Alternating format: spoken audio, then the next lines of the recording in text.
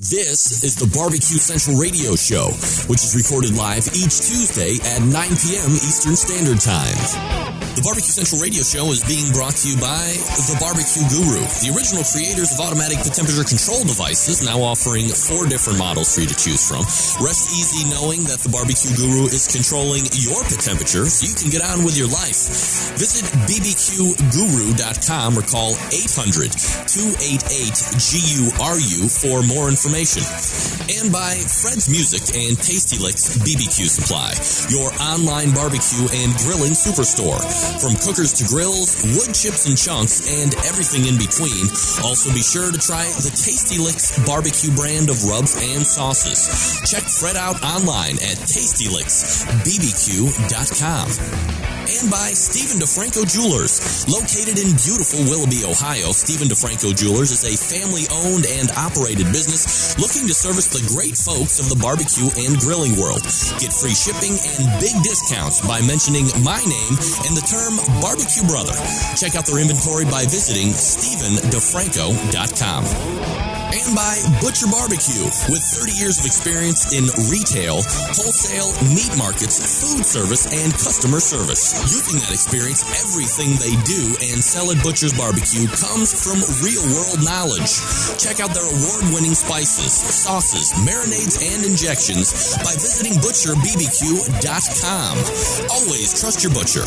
And by Green Mountain Grills. Discover something you'll really love. Grilling with pellets.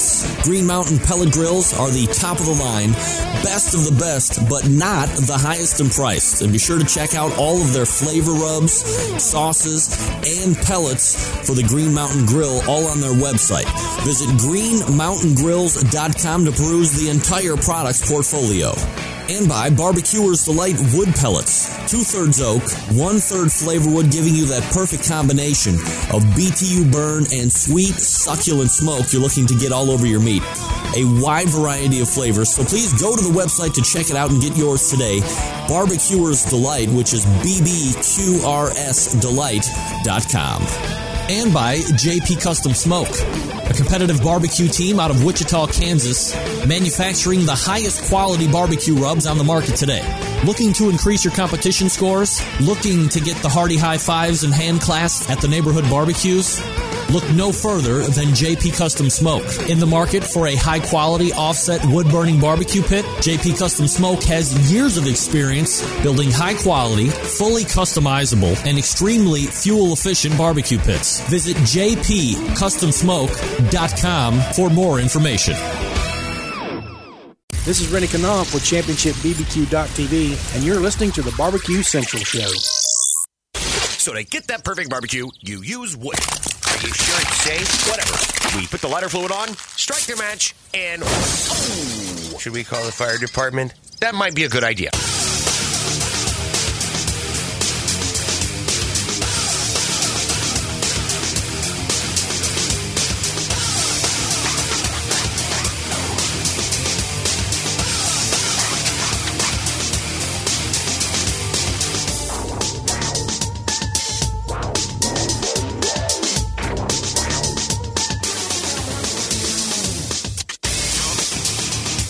All right, good evening and welcome to the really big Barbecue Central Show. The show that talks about all things important in the world of barbecue and grilling, broadcasting live and direct from the Rock and Roll Hall of Fame city of Cleveland, Ohio. Rapidly becoming known as the barbecue capital of the North Coast. I'm your program host, Greg Rempe.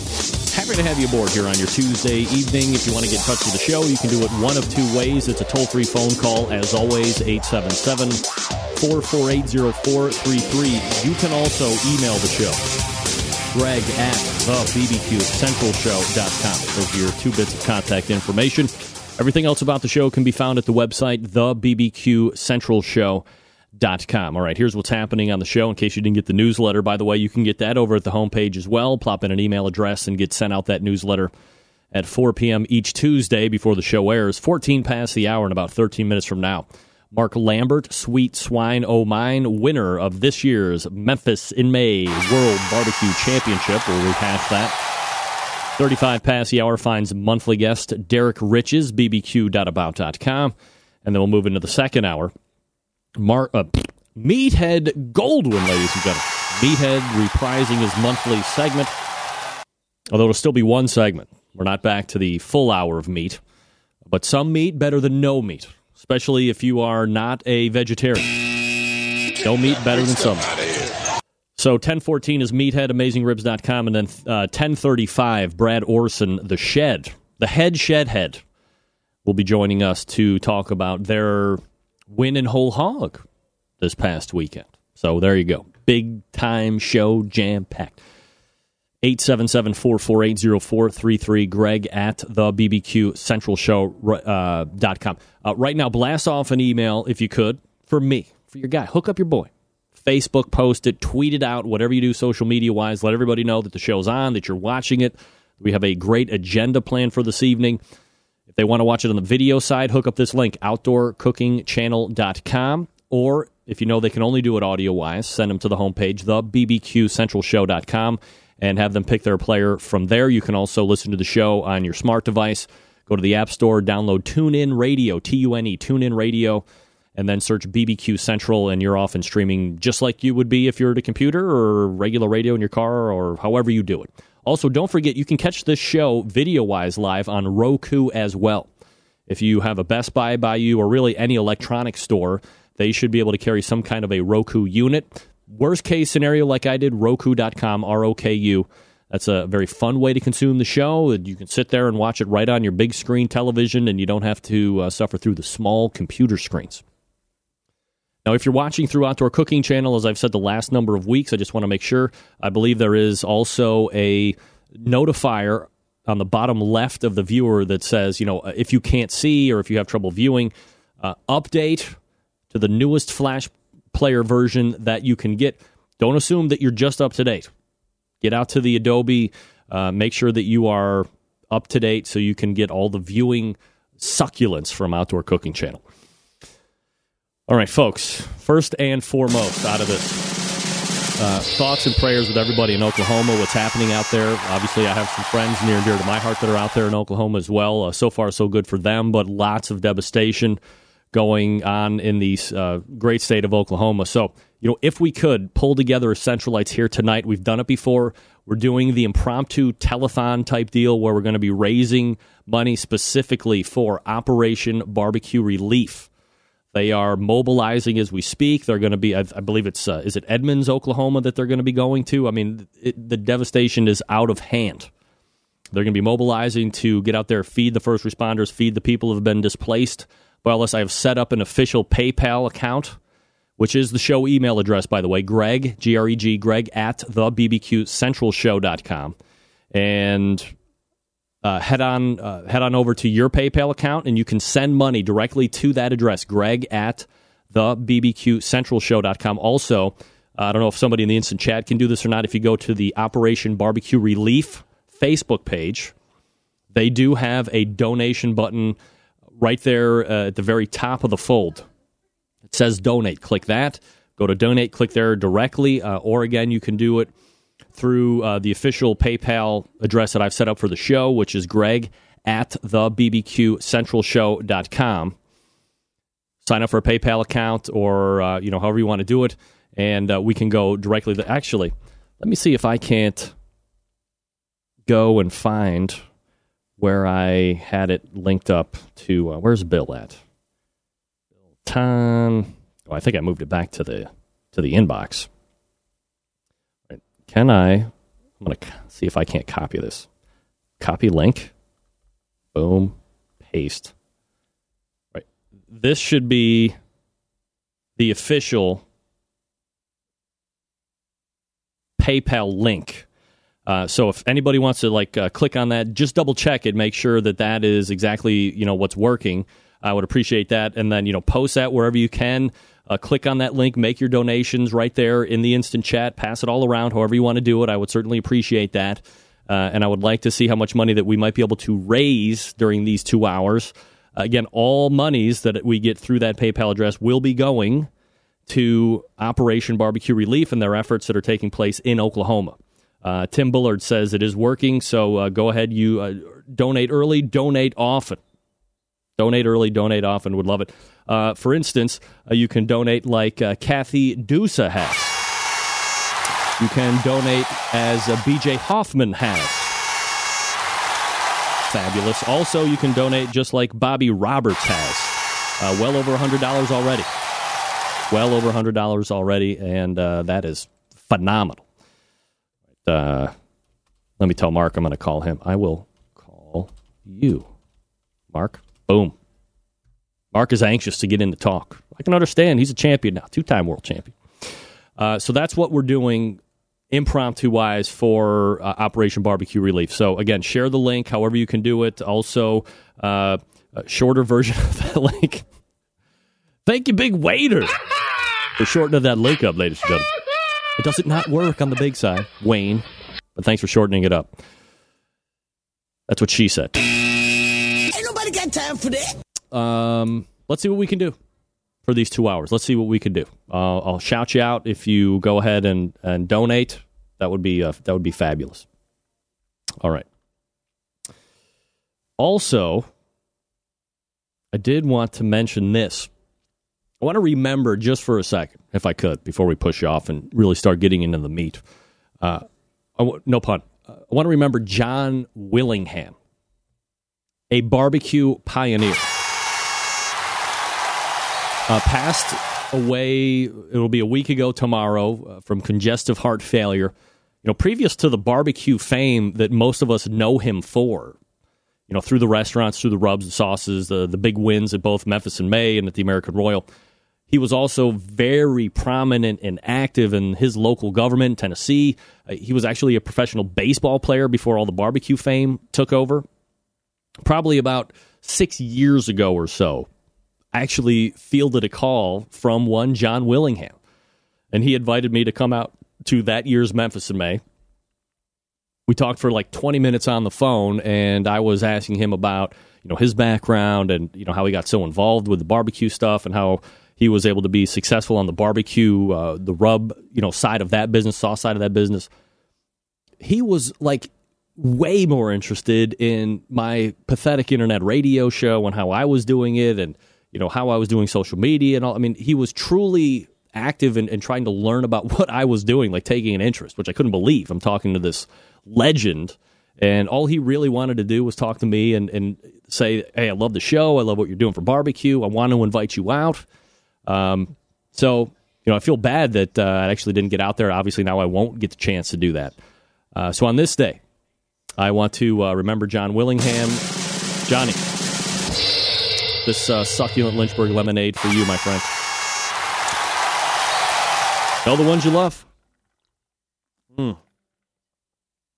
That's a good drink for a true barbecue legend. So remembering John Willingham as well. And remember, you know, when was the last time you told your mom you love her? When was the last time you kissed your wife, your kids, or whatever? The time is short. That time?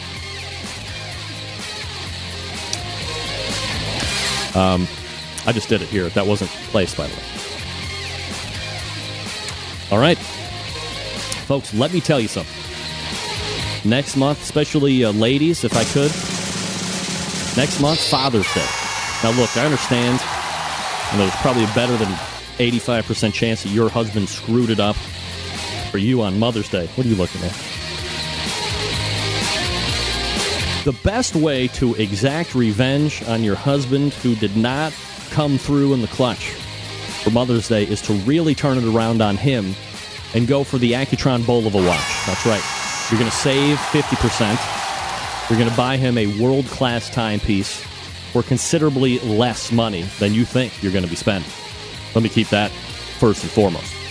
You can, of course, peruse the inventory prior to purchasing by going to StephenDeFranco.com. That's Stephen DeFranco, DIFRANCO. Go under the watches, go under the gentleman's watches. You know, he also has Citizens. He also has a couple different lines of Bulova watches. He, of course, has the Cottage Watch Philip & Company, which is succulent. All handcrafted, all numbered individually, made right here on the west side of Cleveland. I'm going to get one of those one day when I really hit it big. First big purchase. $3,000 watch. But ladies, once you found this watch, to really show him who the best of the Mother's Day, Father's Day contest is.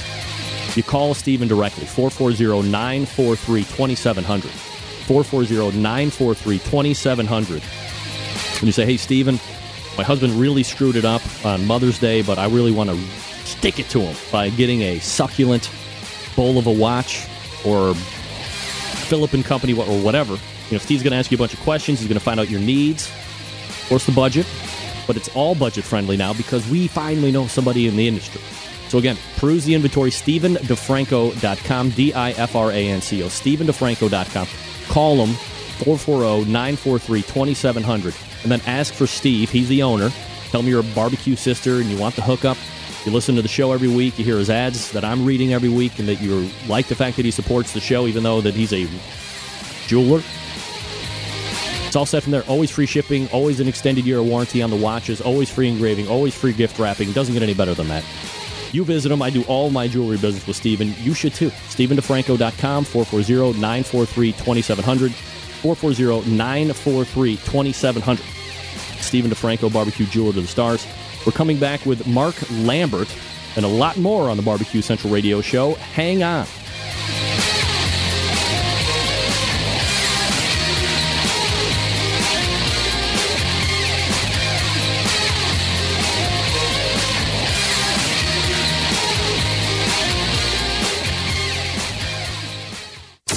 Broadcasting live from the Barbecue Central Radio Network studios in Cleveland, Ohio. You're listening to the Barbecue Central Radio Show. Once again, here's your host, Greg Rempe. Alrighty. Back at him, 440-9440. I'm about to give you my work cell phone number there. Oh! Anybody do plastics around here? 877-448-0433. 877-448-0433. You can also email the show, Greg at the BBQ Central Show. My first guest tonight coming in off the heels of their big win this past week at Memphis in May World Barbecue Championship. Their second overall win, by the way, at this event. They took first place shoulder, which shot them into the overall finals, where they stood head and shoulders above all the others that day. Let's go ahead and head over to the hotline as we try and forget the worst pun ever attempted. And Mark Lambert, sweet swine of mine. Mark, how are you, buddy? Awesome. Yeah, is it just awesome, or is it even more than awesome? Well, I don't know. I don't know if our feet have actually hit the ground yet, but it's just starting to sink in just a little bit. So things are a little crazy and in disarray at this point around the house. So once we kind of get caught up on all the emails and cleaning up, maybe it'll sink in a little bit, and we can figure out how to move forward. There you go. Mark Lambert joining us here on the show. We'll get into this past weekend here in just a second, Mark, but I guess for the folks who might not know all about you and the team, can you give us a little background about you personally, where your passion for barbecue came, and when you decided to jump into this competition deal? I started cooking barbecue. I knew nothing about even competition barbecue or barbecue at all, for that matter, other than just ribs on the grill. Grew up in southeast Oklahoma, but when I moved to Memphis, went to work for a telephone company, a cell phone company, and they did a lot of hospitality at Memphis in May, and I was a gopher, just mainly because I got to get out of work. But I came to enjoy it, and then when times got tough, that was one of the first things they cut was the hospitality budget for Memphis in May. A few of us that were already hooked, we decided we wanted to keep doing it, so we sort of sat down at a table one night and decided we were going to change names and keep cooking, and there were still, I guess there's still three of us, their original team members from 1995.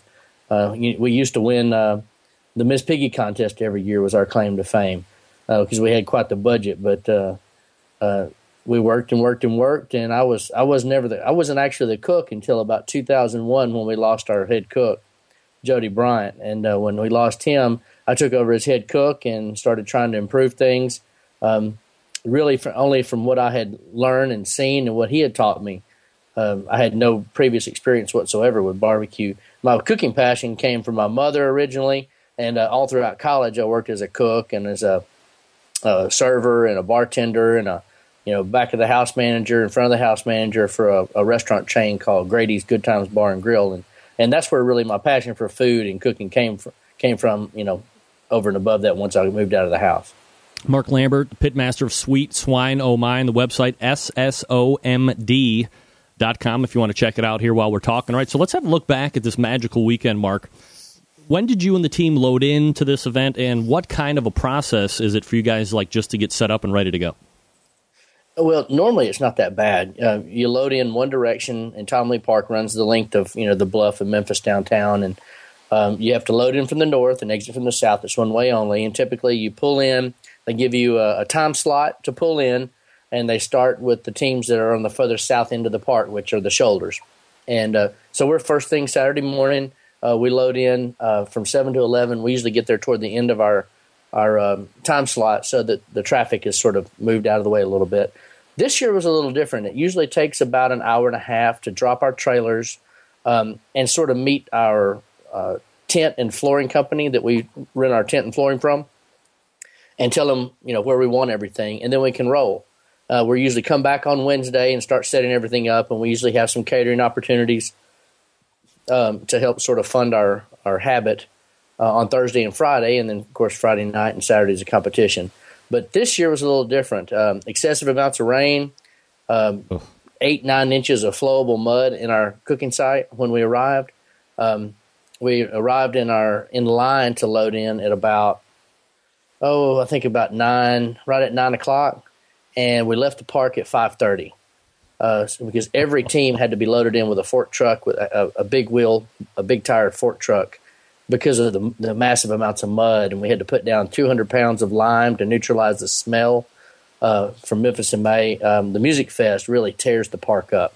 There's so much traffic in and out of there with equipment and trucks, and there was so much rain and so much mud. There were 18-inch deep ruts in places of our site. It was mud everywhere. Rental companies were driving back and forth through with their ATVs, and it was just a mess. So almost every team had to be loaded in with a forklift, and it took a lot of time. Yeah, sounds like an absolutely suck event as far as that's concerned, no doubt about it. Sweet Swine O' Mine, well known for the quality of the pork shoulder. You've won this whole contest one time before. Shoulder now 4 times in a row, right? Is it 4 times in a row? Not in a row. We won shoulder the first time in 2005. 2006, we were 9th place, I believe. 2007, we were 2nd. 2008, we were 1st. 2009, we were 1st and overall grand champion in 2009. 2010, we were 3rd.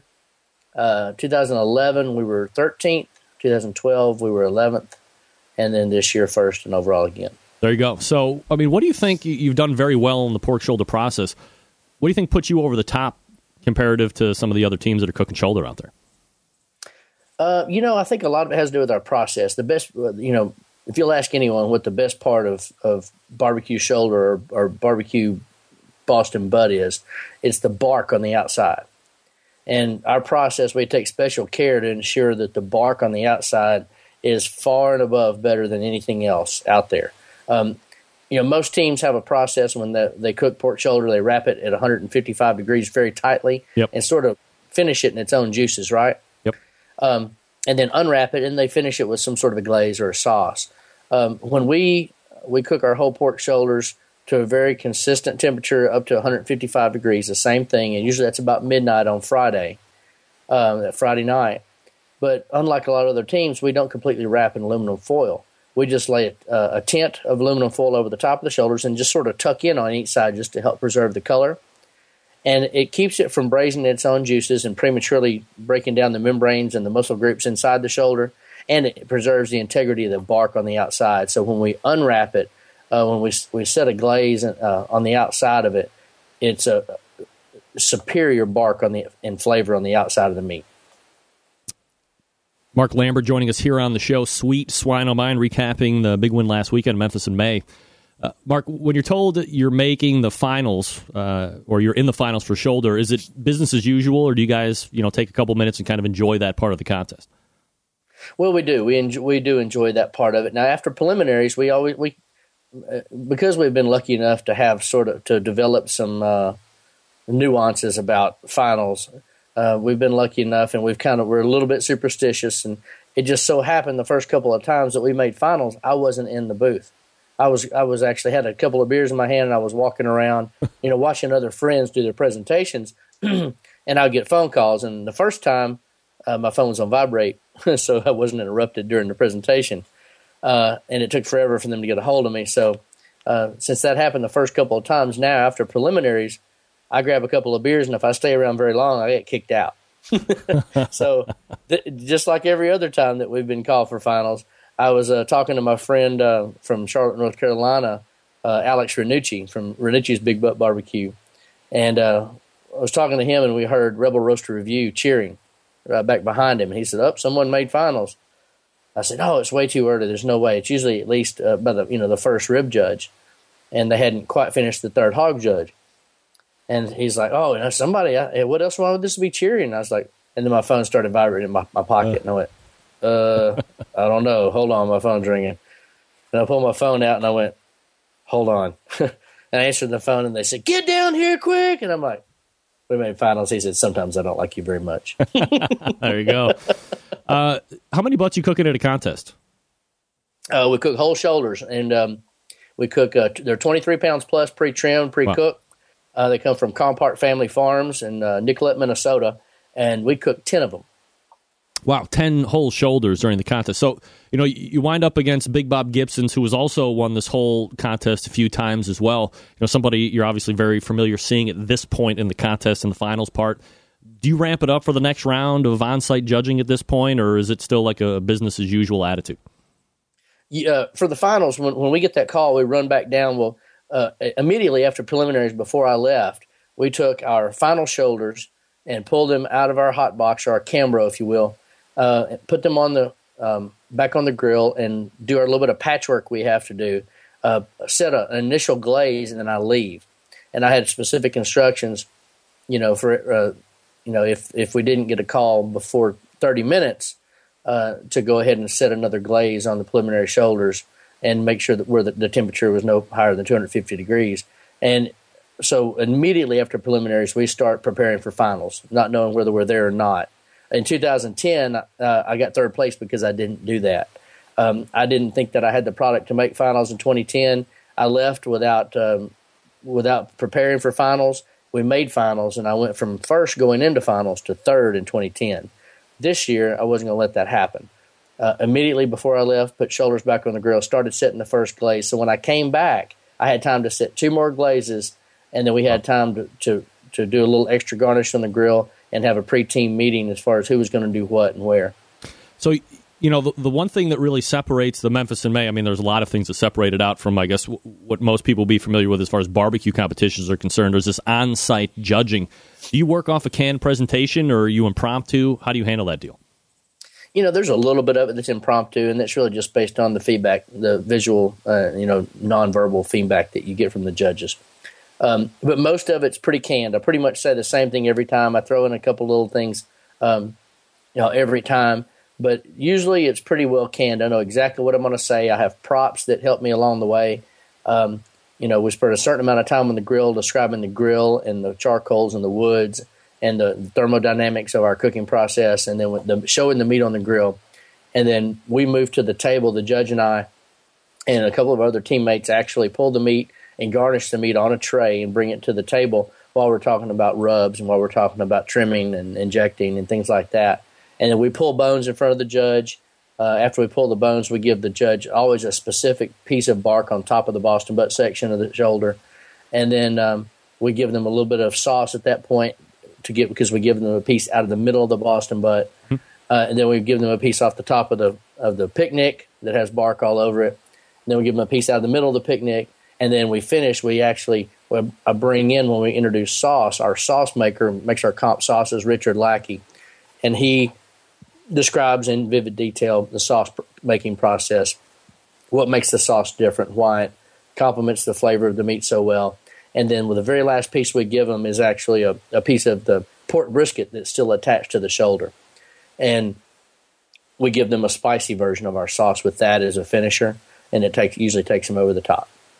What do you think the judges are looking for in on-site presentations? What separates the winners from the rest of the pack?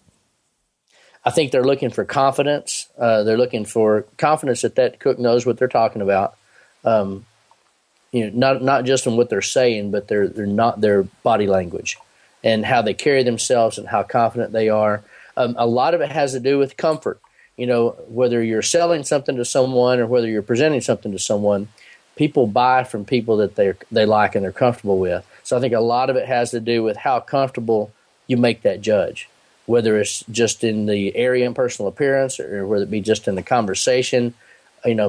Sometimes I have trouble reading a judge, and I'll just look at them and I'll say, "Hey, you just want to have fun, or you really want to hear about all this, all the temperatures and times?" And sometimes I'll go, they'll say, I know about all that stuff. Let's just sit down and have fun, and we'll take it down a different road. But we'll only do that if we just see it going south. Mark Lambert joining us here on the show, recapping the big win at Memphis in May this past weekend. Mark, you beat out Big Bob Gibson's, you beat out Rebel Roaster Review. Now you go against the Shed and the Whole Hog, and High Life on the Hog for ribs for the overall call. Let me ask you something. Let's take it back just a second. You've been to this event a number of times. You've won it a couple times. You've won the pork shoulder, 4 times or whatever. You've seen how dominant Yazoo's Delta Q has been, especially over the last, 3-4 years. Were you surprised to not be going up against them this past weekend? I was surprised. I was honestly, surprised that she got second. I had expected Melissa to get first place. To see the Shed take first place in Hog was incredible, especially since we're kind of on the same team. The Shed, us, and Boar's Not Out in the NBN circuit are on we call Team Compart. So we're cooking a very similar product. The fact that they beat out Yazoo's and Whole Hog that was a big deal. It's as big a deal as us beating Big Bob Gibson in shoulder. Oh, absolutely, no doubt about it. Do you think it's harder to win Memphis in May with shoulder or ribs than it is for Whole Hog? It's harder to win it with ribs than anything. Shoulder and hog sort of alternate. It seems shoulder's been very dominant in the past 5 years. I'd say in the past 10 years, more dominant than whole hog. But it seems to alternate. You'll win a couple of years in shoulder, 2 or 3 years in hog, 2 or 3 years in shoulder.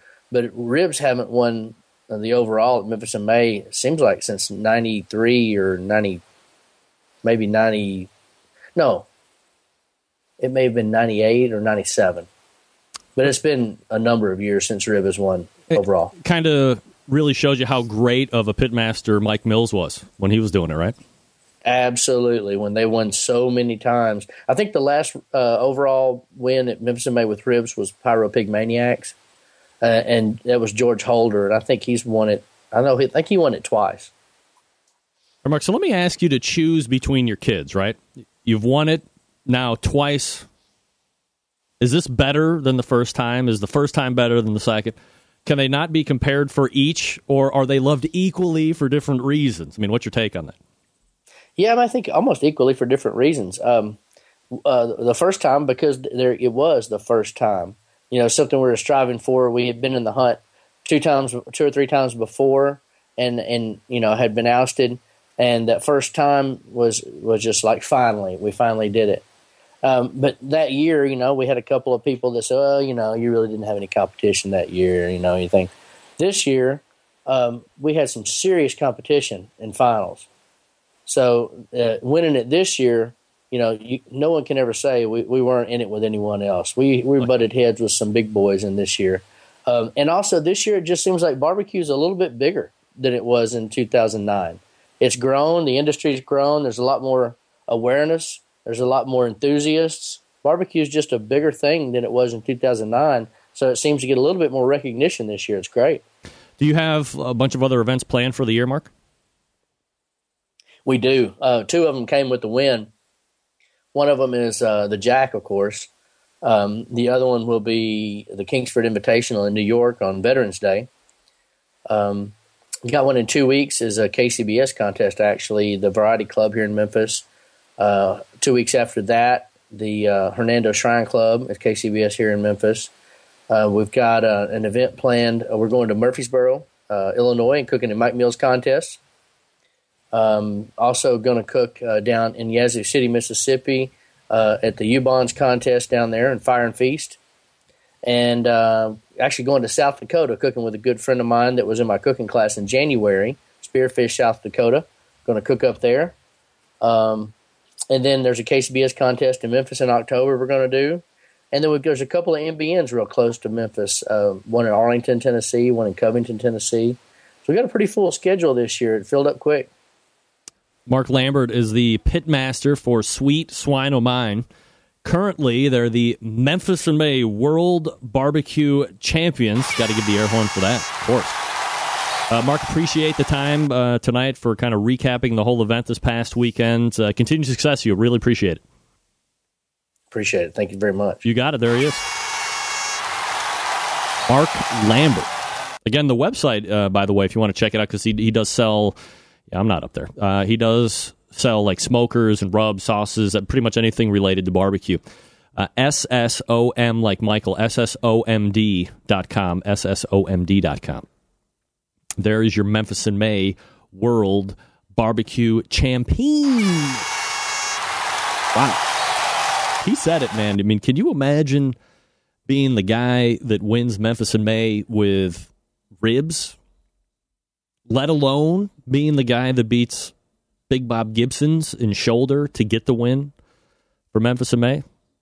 And it's not even the first time. Look, folks, come on. I don't bring, Part B to the show, right? Ain't nobody got time for that. I'll bring Part B to the show. I bring the A game, pal. That's why we got people like Mark Lambert on. There you go. I think Chad Lee Von Ward might have had Mark Lambert on a little bit earlier this evening. Is that true, Chad? Answer honestly. Don't lie like I know you want. Did he give you the nugget of tent foiling? Tent foil. You know what? When I cook for the masses, it's a half pan and it's foil like after 2.5 hours, and I'm cooking like at 325 or 350. That's not barbecue! Get that mixed up. Anyway, folks, let me talk to you quickly about the longest-running sponsor of the show, the Barbecue Guru, makers of automatic temperature control devices. Look, I talk to you every week about how convenient they are, how if you're a busy working professional or if you're a parent with multiple kids and you're doing errands all the time, this really saves your ass and allows you to eat barbecue but not have to be around the cooker in order to make sure that these pit temperatures are being controlled correctly. It does it all by itself with microprocessors and temperature gauges and little blower fans and all that stuff. I know, very technical. I don't know if you followed all of that. Let me tell you something else. Did you know that the Barbecue Guru makes one of the most successful barbecue pits out on the market right now? It's called the Onyx Up. Now, it might be kind of smallish in stature, but it is big on the results, whether you are traveling the competition circuit or whether you're just a backyard hack like me looking to jam a lot of meat into something that's a little bit more size-friendly, footprint-friendly, if you will. Of course, you know it's going to go absolutely smoothly with any of the automatic pit temperature control devices that the Barbecue Guru happens to sell, whether it be the CyberQ Wi-Fi or the NanoQ or the Party Q, which is your easiest point of entry into automatic pit temperature control device world. This Onyx oven, fully insulated, it holds half and full pans if you're going to be catering or if you're going to be holding a lot of food at a competition.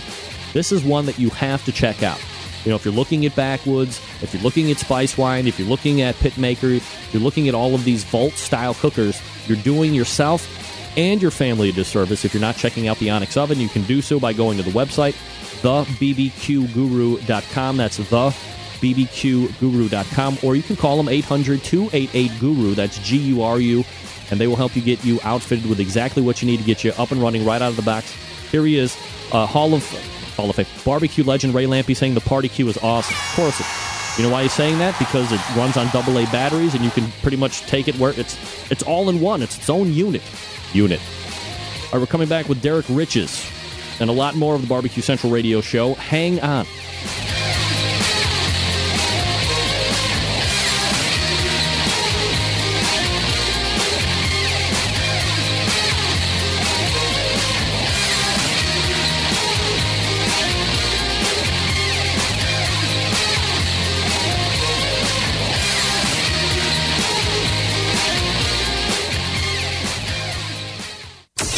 Get in the smoke. Call 877-448-0433 to get on the air.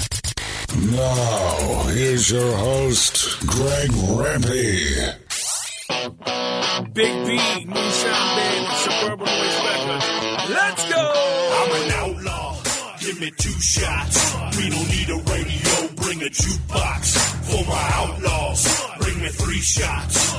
We can raise hell before the speed stops. I'm a whiskey drinking SOB. If you don't like that, then you won't like me. I'm an outlaw.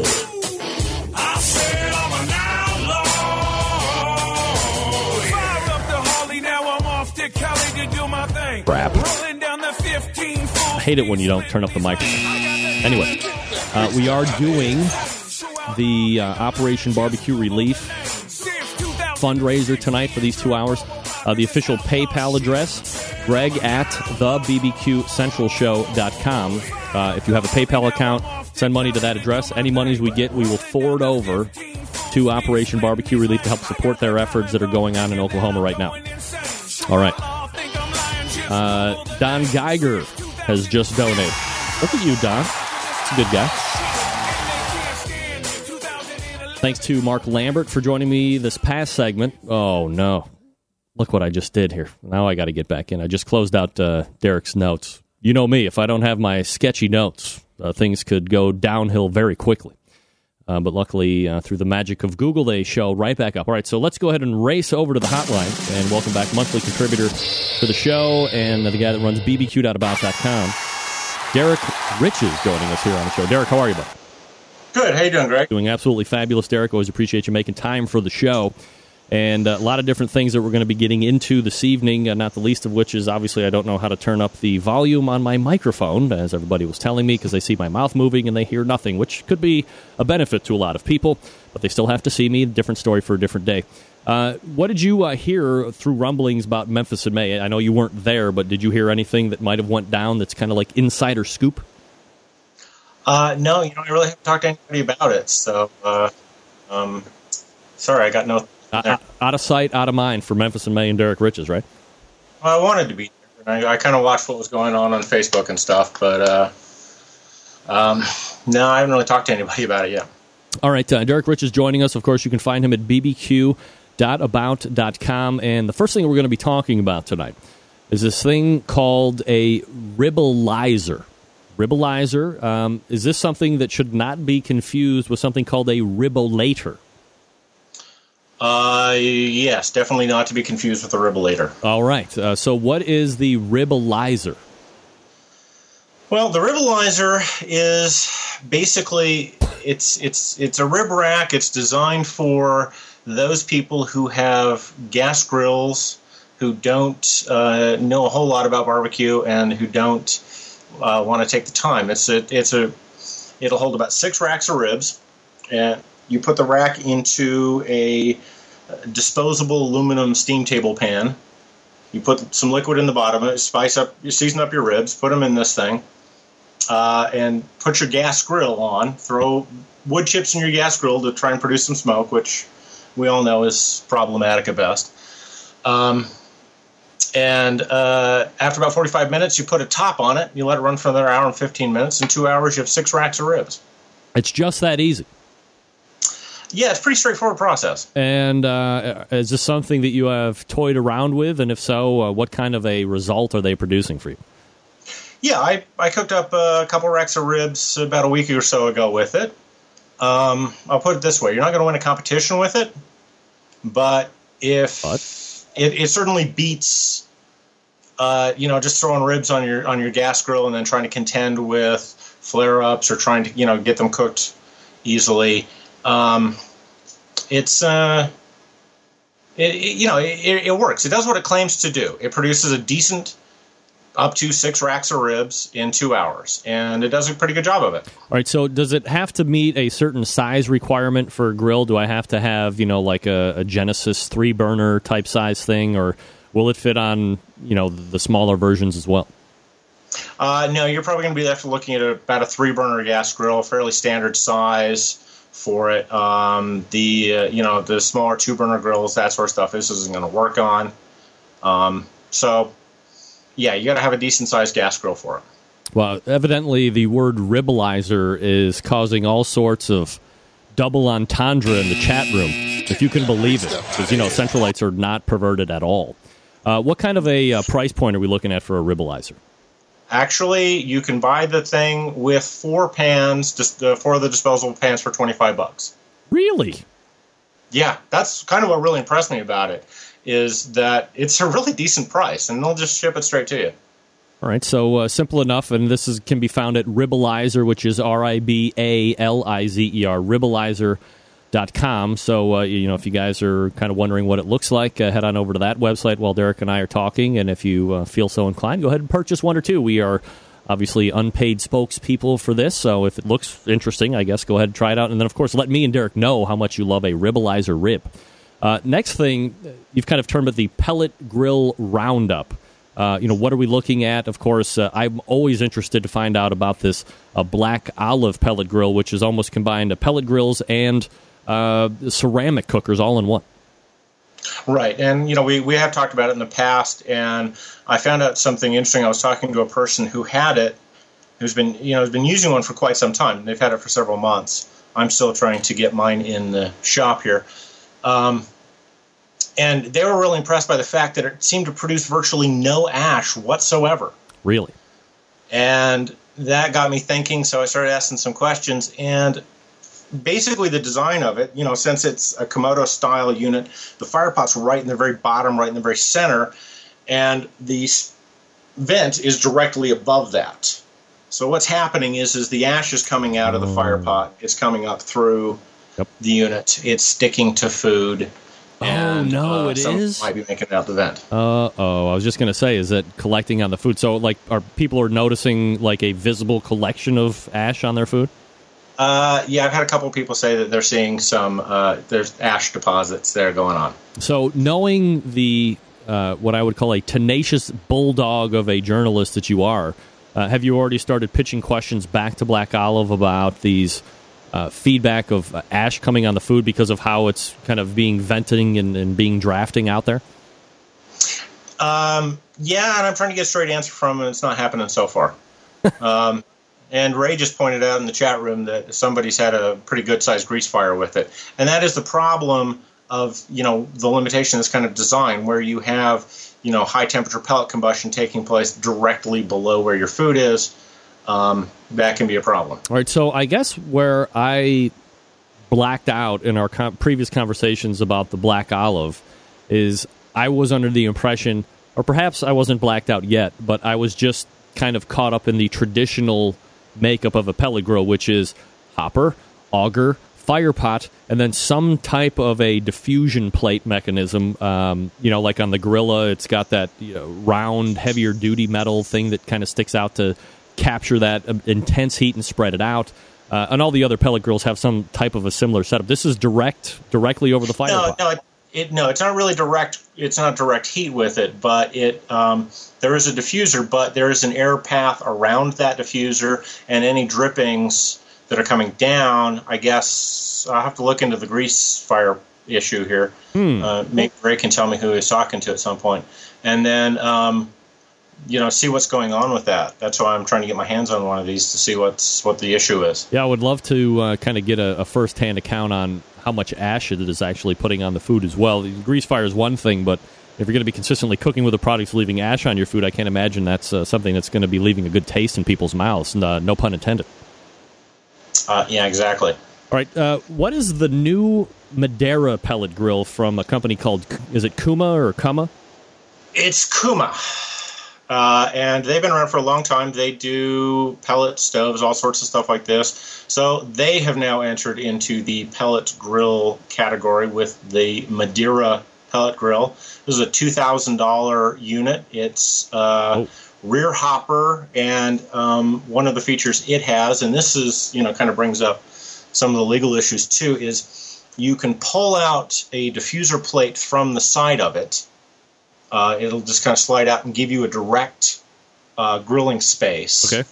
And they're promising 800-degree searing temperature sort of thing like that. But, Ed Martin claims up and down that he's got the patent on direct grilling on pellets. So since he's in league with, Iron Stove Works, that we'll have to see what happens with that, because a number of these people have been kind of coming up and saying they can do it, but Ed's saying no. Doesn't Mac Grills have a direct over fire pot option as well? Yeah, Mac does, and so does Memphis. And both of these, or all of those people, then would technically be in some type of a patent infringement violation? I don't, one thing is there's too many pellet grills out there right now for the market space, and there's a lot of patenting and a lot of trying to jump in and jump all over everybody, and there could be some fighting going on. It could get interesting. Yeah, absolutely. Have you been able to see one of these Madeira pellet grills in person, or do you have one? They are just now hitting the market right now, and I've got a call into them, so I'm hoping to get one to me here soon. All right, and then the next one that we were going to be talking about is the Bob Grillson. Is that the name of the grill? Yeah, the very unfortunately named Bob Grillson. Not Bob Gibson, Bob Grillson. Yeah. Now, if you imagine for a moment what you think this might look like, you're completely wrong. This is a German product. Oh. It's extremely high tech. It has temperature ranges between 120 and 930 degrees. It is all indirect. It basically, what it does is it pumps the pellet combustion through a kind of afterburner to produce much, much higher temperature. And they've put one on the balcony of every single room at the Marriott Marquis in Dubai. Wow. So this is a $7,000 come on pellet grill. And a company in California has just licensed the right to begin manufacturing in the United States. It's an amazingly designed piece of engineering, and they're not returning my calls at the moment. So yeah, well, I don't know if they're going to be in such a rush to send you a $7,000 pellet grill to try out. Well, I think it would be a good idea for them. Yes, Derek, I couldn't agree more. Send me one too, by the way, while we're at it. Is that going to be? I mean, that's $7,000 German engineering type stuff. Is it going to be more here? Will it be less here? Will it be the same amount here? The number I've heard right now is $7,000, but they're you can order them in the United States, but the U.S. manufacturer hasn't started selling them from the facility here yet, so that price could change. He's going to sell 4 of those grills, right? $7,000. I don't know. Does it I know a guy who sells a $20,000 gas grill, and he sells tons of them. Does it also have exceptional space? Can you accommodate cows on it? It's a very typical size. 430 primary square inches primary cooking capacity. All right. So the guy that buys this has what we term in the business "fuck you" money. Yeah, basically. Wow. Yeah. My pellet grill. More than that, actually. My pellet grill is way bigger than my penis. And this is why I have a $7,000 pellet grill. That's that guy, right? Yeah, pretty much. All right, so... But if they want to give me one, I'll take it. Of course, absolutely. Everybody's taking one, but the $7,000 cash lad is a little bit different. We got a couple minutes left. I wanted to touch on something with you here real quick, is charcoal lighting equipment. Obviously, that conjures up lighter fluid or paraffin cubes or charcoal chimneys. What did you have specifically in mind? Well, I saw your interview with the Barbecue Dragon guys last week. Yes, Kickstarter. And with the Kickstarter program, and they seem to be getting increasingly desperate. They're about $45,000 away from their Kickstarter bid money, and they've got 10 days to pull it off in. Yep. And I think that you kind of hit upon the point pretty clearly, is that this is a big kind of largely plasticky thing that you're going to stick in your grill. But this is, you have a loop lighter, right? Yes, I do. Now, everybody loves loop lighters because they're really cool. Yep. And they work really, really well. And so a lot of people have been trying to kind of come up with something like that. There's actually a number of little fan pieces coming out. So I was looking into kind of some of these alternatives that have been coming along in the market. And I actually stumbled upon something I thought wasn't actually too bad of an idea. It's made by Stoke. They make gas grills, largely gas and charcoal grills, big orange hood things. They sell them in Target. They used to sell them in Home Depot, and Home Depot gave up on them. they've actually come out with a charcoal chimney with a fan attached to it. Wow. So you put it in about 3 AA batteries in it, and it spirals the air through there. Basically it works the same way. You put your charcoal in, lights a piece of charcoal underneath it, a piece of newspaper underneath it. And once it gets going for a minute, flip on the fan, and then, you can get your charcoal burning in 7 minutes instead of 10. Well, the thing that I find delineates Luftleiter from all of the rest is simply this. The hindrance of Luftleiter is you need to have power. If you're going to take it somewhere, camping, or if you're going to be outside in your backyard doing a fire pit type of thing, you have to have the power to it. So you're either bringing an inverter camping, which, isn't uncommon, or a generator or whatever, or you're running a big power cord out of your house or extension cord to get it working. But the thing that separates it from all the other things is this thing actually starts fires first and then also doubles as the blower. Right. And none of the other products do that. I mean, the other products might be more mobile, or it's battery operated, or rechargeable batteries, but they don't start fires. Yeah, but there are a couple of knockoffs hitting the market sometime later this year, so we might be back with those, including one that has taken the Luftleiter and they've put a light in the front of it. Well, it's always important to be able to see what you're lighting. Yes, I agree with that, because if the Luftleiter's not giving you enough light from the burning charcoal. Right. You always have to see what you're doing. We're talking with Derek Riches. You can find him at bbq.about.com, and we always appreciate the time he gives us every month, Derek. Thank you so much, and we'll look for you in, believe it or not, June. Yep. There he is. See you then. Derek Riches. bbq.about.com. $7,000 pellet grill. Get that big stuff out of here. Not my house. Ain't nobody got time for that. It's a lot of money now. $7,000, Polly. That's a lot of money. All right, folks, if you are like me, always trying to think of ways to step up that barbecue and grilling game, there's no better way. Simplify your life. Do this. Head right on over to butcherbbq.com. That's right. Butcher's Barbecue. We all know them for the injections, the pork, the beef, now that prime injection. It's winning awards all over the place, helping people get perfect scores in brisket, winning brisket categories, all that great stuff. If you're looking for the go-to rubs and sauces, of course, you can win here as well. You got the honey rub, you got the premium rub, which works hand in hand with the injection. It's formulated to work with the injections if you do that. And then, of course, the Butcher's Barbecue sweet sauce, which I personally love. I would say get a bottle of 6 because it's not going to last in your house. The women are going to like it. The men are going to like it. You're all going to like it together. You're going to be spreading it on everything. Grilled cheese sandwiches, French fries, ice cream, you name it. And, of course, the shipping doesn't hurt either. $8.50 to $55. I'm sorry. Where are we at? Items totaling up to $55 ship at $8.50. $55 to $200 at $9.75. Anything over $200 ships free. You head on over to butcherbbq.com and stock up right now. That's butcherbbq.com. And don't forget, if you have been trying other people's injections and you have been suffering in the scoring table, friends, don't suffer anymore. Go on over to butcherbbq.com. Click on the trade-in link. It's going to be right over there when you get to butcherbbq.com. And then, whatever amount you have left of your commercial injection that you hate, past, you buy an injection you don't like, scores tumble, your friends want to punch you in the face instead of give you high fives, you're screwed. You're out that money. The wife is pissed. You could have took her out of the night on the town, whatever. Dave wants to get you back out of the doghouse, get you happy. You're an unhappy customer of another injection. He wants to make you a happy customer of his injection. So you print off the label, you send it to him, he'll weigh it.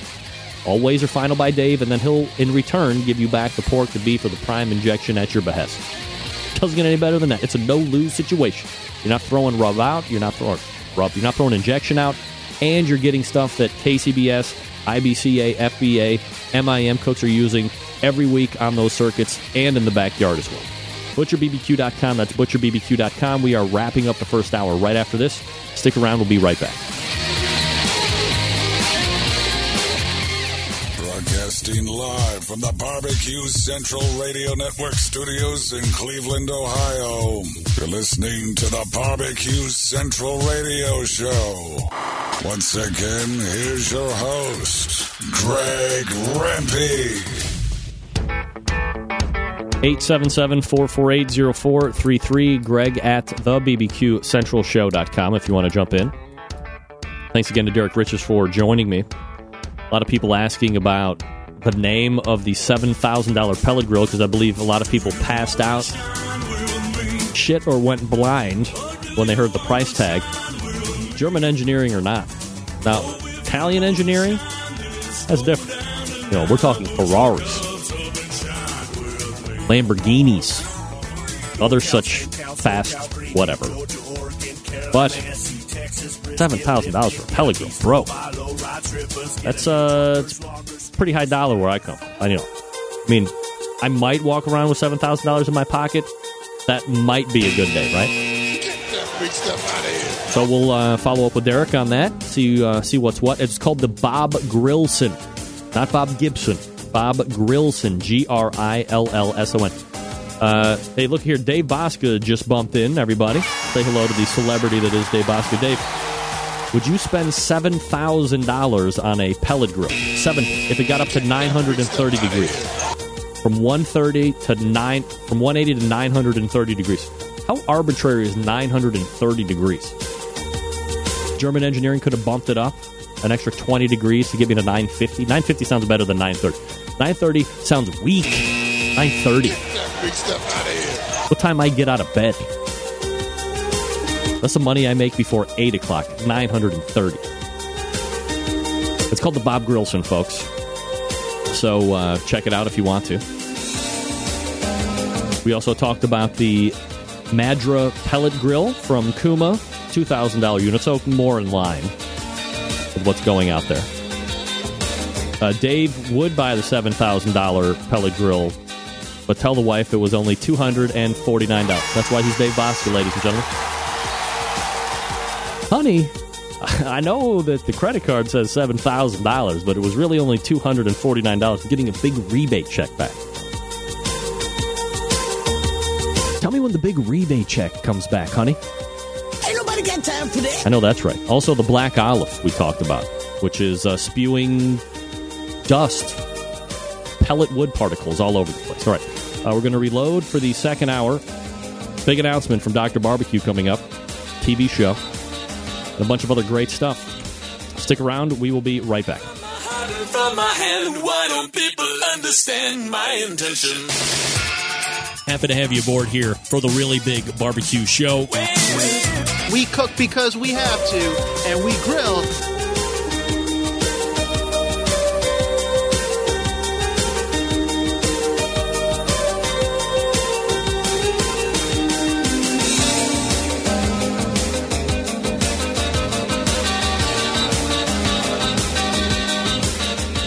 From my heart and from my hand, why don't people understand my intention? Happy to have you aboard here for the really big barbecue show.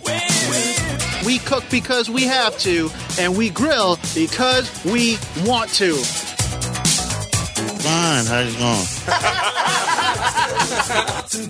You have a great show. I'm a big fan. So what seems to be the problem here? This man looks like he's dead, and he's in the crackle.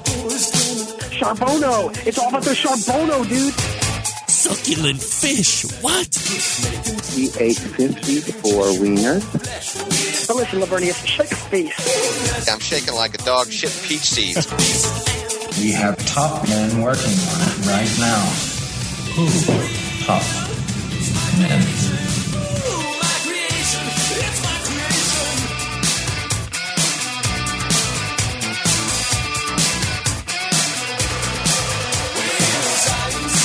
All right, just like that, we're in the second hour. Boom. Had to refill the King of the Grill Tervis Tumbler Rocks glass. Love this thing. You know me and Tervis Tumbler, right? It's 2 glasses in one. It's double-walled. It's a cooler. It's a heater. It's guaranteed for life. If you don't like it, you send it back to Jupiter, Florida. They replace it for absolutely free. Thank you for coming.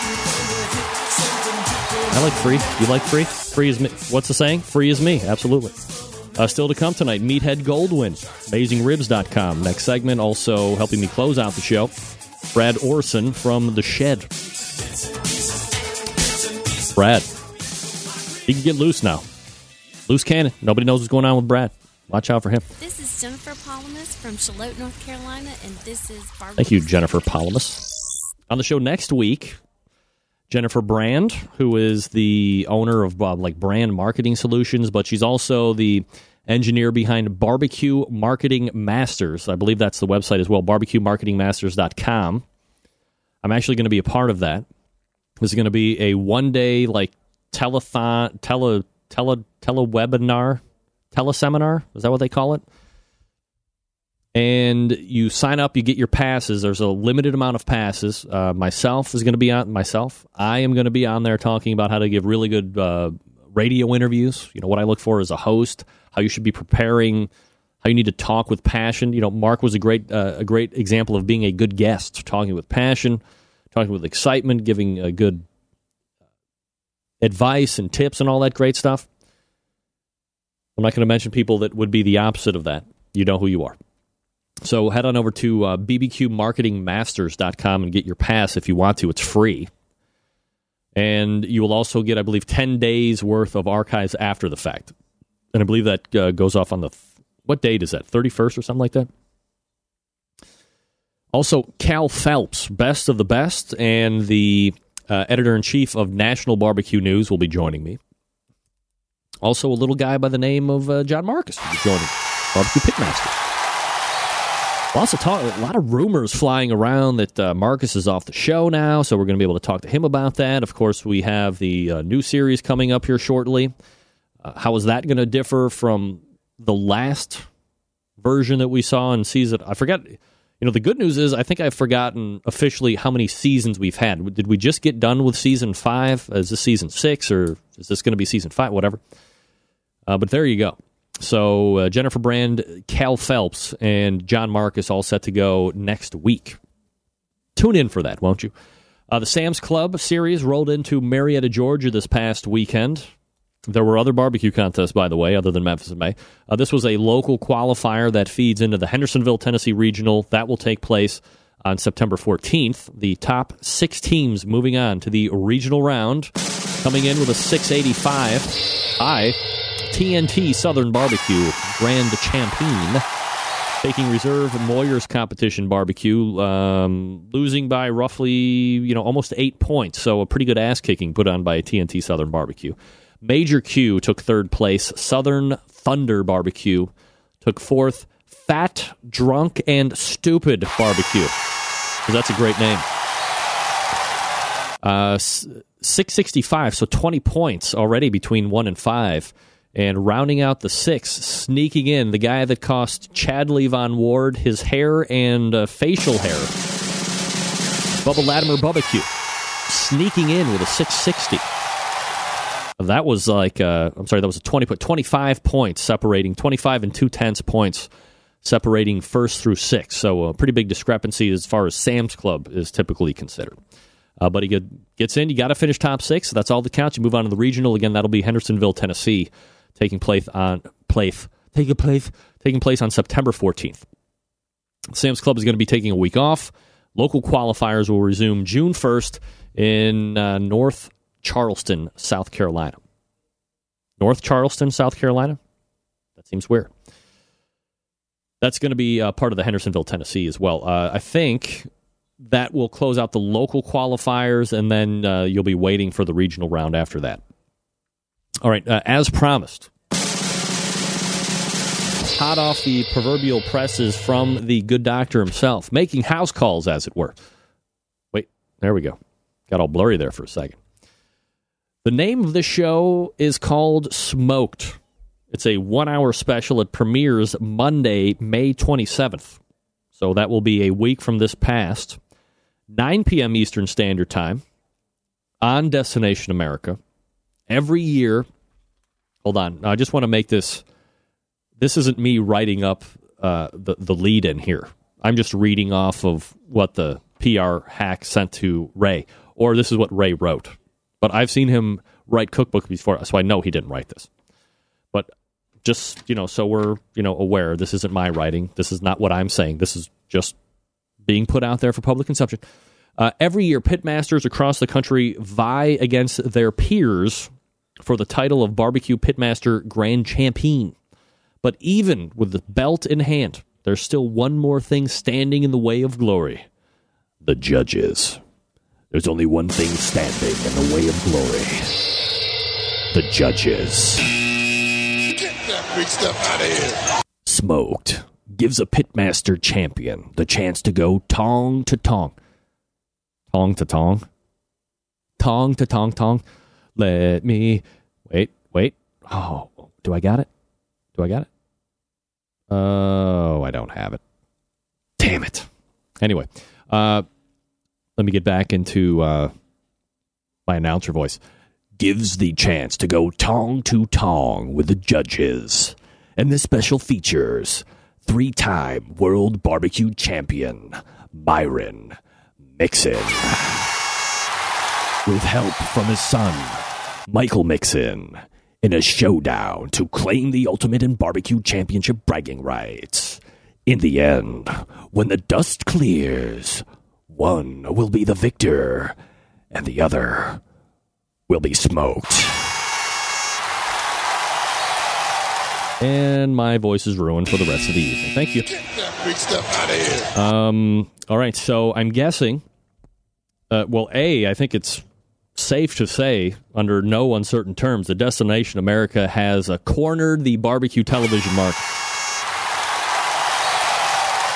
In the same vein, it is safe to say mostly nobody gets Destination America. Get that big stuff out of here. So you've cornered the market on something that a lot of people can't actually see.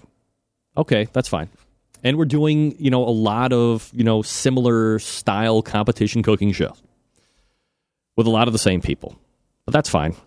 So if you're interested, I don't know if this is just like a one-time show. Ray, you're in the chat room. Is this a one-off show? Is this going to be like a series? Weigh in on the instant chat if you could. Monday, May 27th. It's a pilot. So actually the show is not about barbecue at all. It's about flying a plane. I'll be here all week. Be sure to tip Ray Lampy if you could, please. All right. May 27th, which is Monday, 9 p.m. Eastern. That's 6 p.m. Pacific for you math-challenged folks. And it looks like somebody... Ray, can you give us any more information? Like, is it a bunch of people going against Mike and Myron, or is it just one guy going up against it? There's obviously going to be judges there, too. So there you go. And we'll see who gets smoked. Also, before we dash off to break, let me reiterate that we are running the Operation Barbecue Relief effort during this show, trying to raise as much money as possible. We have well over $100 right now, which in past fundraisers is pretty weak. In one fundraiser, we raised almost $900 for type 1 diabetes for my cousin, if you remember that last year, which we'll have him on again. But we want to raise money for Operation Barbecue Relief solely. If you hit that link, if you go to PayPal, you make a donation. Greg at thebbqcentralshow.com. All the monies that I get tonight will be, in turn, moved quickly over to Operation Barbecue Relief to help support the efforts that are going on in Oklahoma. You can't get out there to help. If you're asking, what can I do? Don't like my post. I don't give a crap if you like the post. Don't retweet it. Go to the website and make the donation. $10, $25, something. Don't like it. I don't give a shit if you like it. Do something. Take action right now. Pay it forward. $10 is going to be great for them. $5 would be great. $155 would be even better. $7,000 would be succulent. Click the link. Get out there. Make a donation. Come on. Second hour. Let's really kick it up. I'll match anybody with a $100 donation. Any $100 donation, I will also do $100. There you go. We're coming back with Meathead Goldwyn here in just a second. 877-448-0433. Greg at the BBQ Central Show. I did it this past weekend when I had the time through all the softball tournaments that I was at. Did it last night for dinner as well. Cooked on my grill, my charcoal grill. I love to cook on my grills and smokers all year round. If you have a charcoal-fired cooking appliance, I encourage you to give Kebroke Hardwood Charcoal a try for your next cooking session. Quite simply, it's one of the best-kept secrets around, used by award-winning barbecue competition teams and backyard warriors, just like me. Kebroke Hardwood Charcoal, made from the natural hardwood trees without any additives. They only use high-quality wood for their charcoal. It's not scrap wood or any other wood waste or additives or anything like that. This is the real charcoal that humans have made for thousands of years. Now we've actually left the caves and we've moved on to the patios and decks to enjoy it fully. But all-natural hardwood charcoal performs significantly better than regular charcoal. It burns longer, hotter, produces lower amounts of ash, which I love. And the taste that it puts on your food is second to none. Visit this website, Kebroke.com. That's Kebroak. Kebroke.com to find out more about this product. They ship to all continental U.S. states through Amazon.com. Check this out. Amazon offers free shipping on all of their bags, but the most attractive option is typically that 40-pound bag, which, roughly, depending on what day or what time of day it is about $1 a pound per bag. That's $1 per pound of high-quality hardwood charcoal that you can't find locally, and it's delivered directly to your door by Amazon.com. No more hassles of dragging bags through the supermarket, getting your cart full of dust, all that crap. And look, I have figured something out. One of my new favorite cookers, coming really from 50 lengths back and into the lead, if we're talking about horse racing. We're not going to be talking about horse racing, I can tell you that. Get that big stuff out of here. Is that pit barrel cooker, and I'm using the Kebroke charcoal in that all the time now. I'm going anti-pit barrel fuel, anti-pit barrel lighting instructions, doing it my way, and it is producing top-quality grilled and barbecued food. It's a secret of Southern Miami for years, now ready for the world to enjoy. Kebroke.com. That's Kebroke.com. Kebroke charcoal. Crying out loud. Get yours now. This stuff is dense. Like my head. Meathead is next, and more for the Barbecue Central Radio Show. Hang on.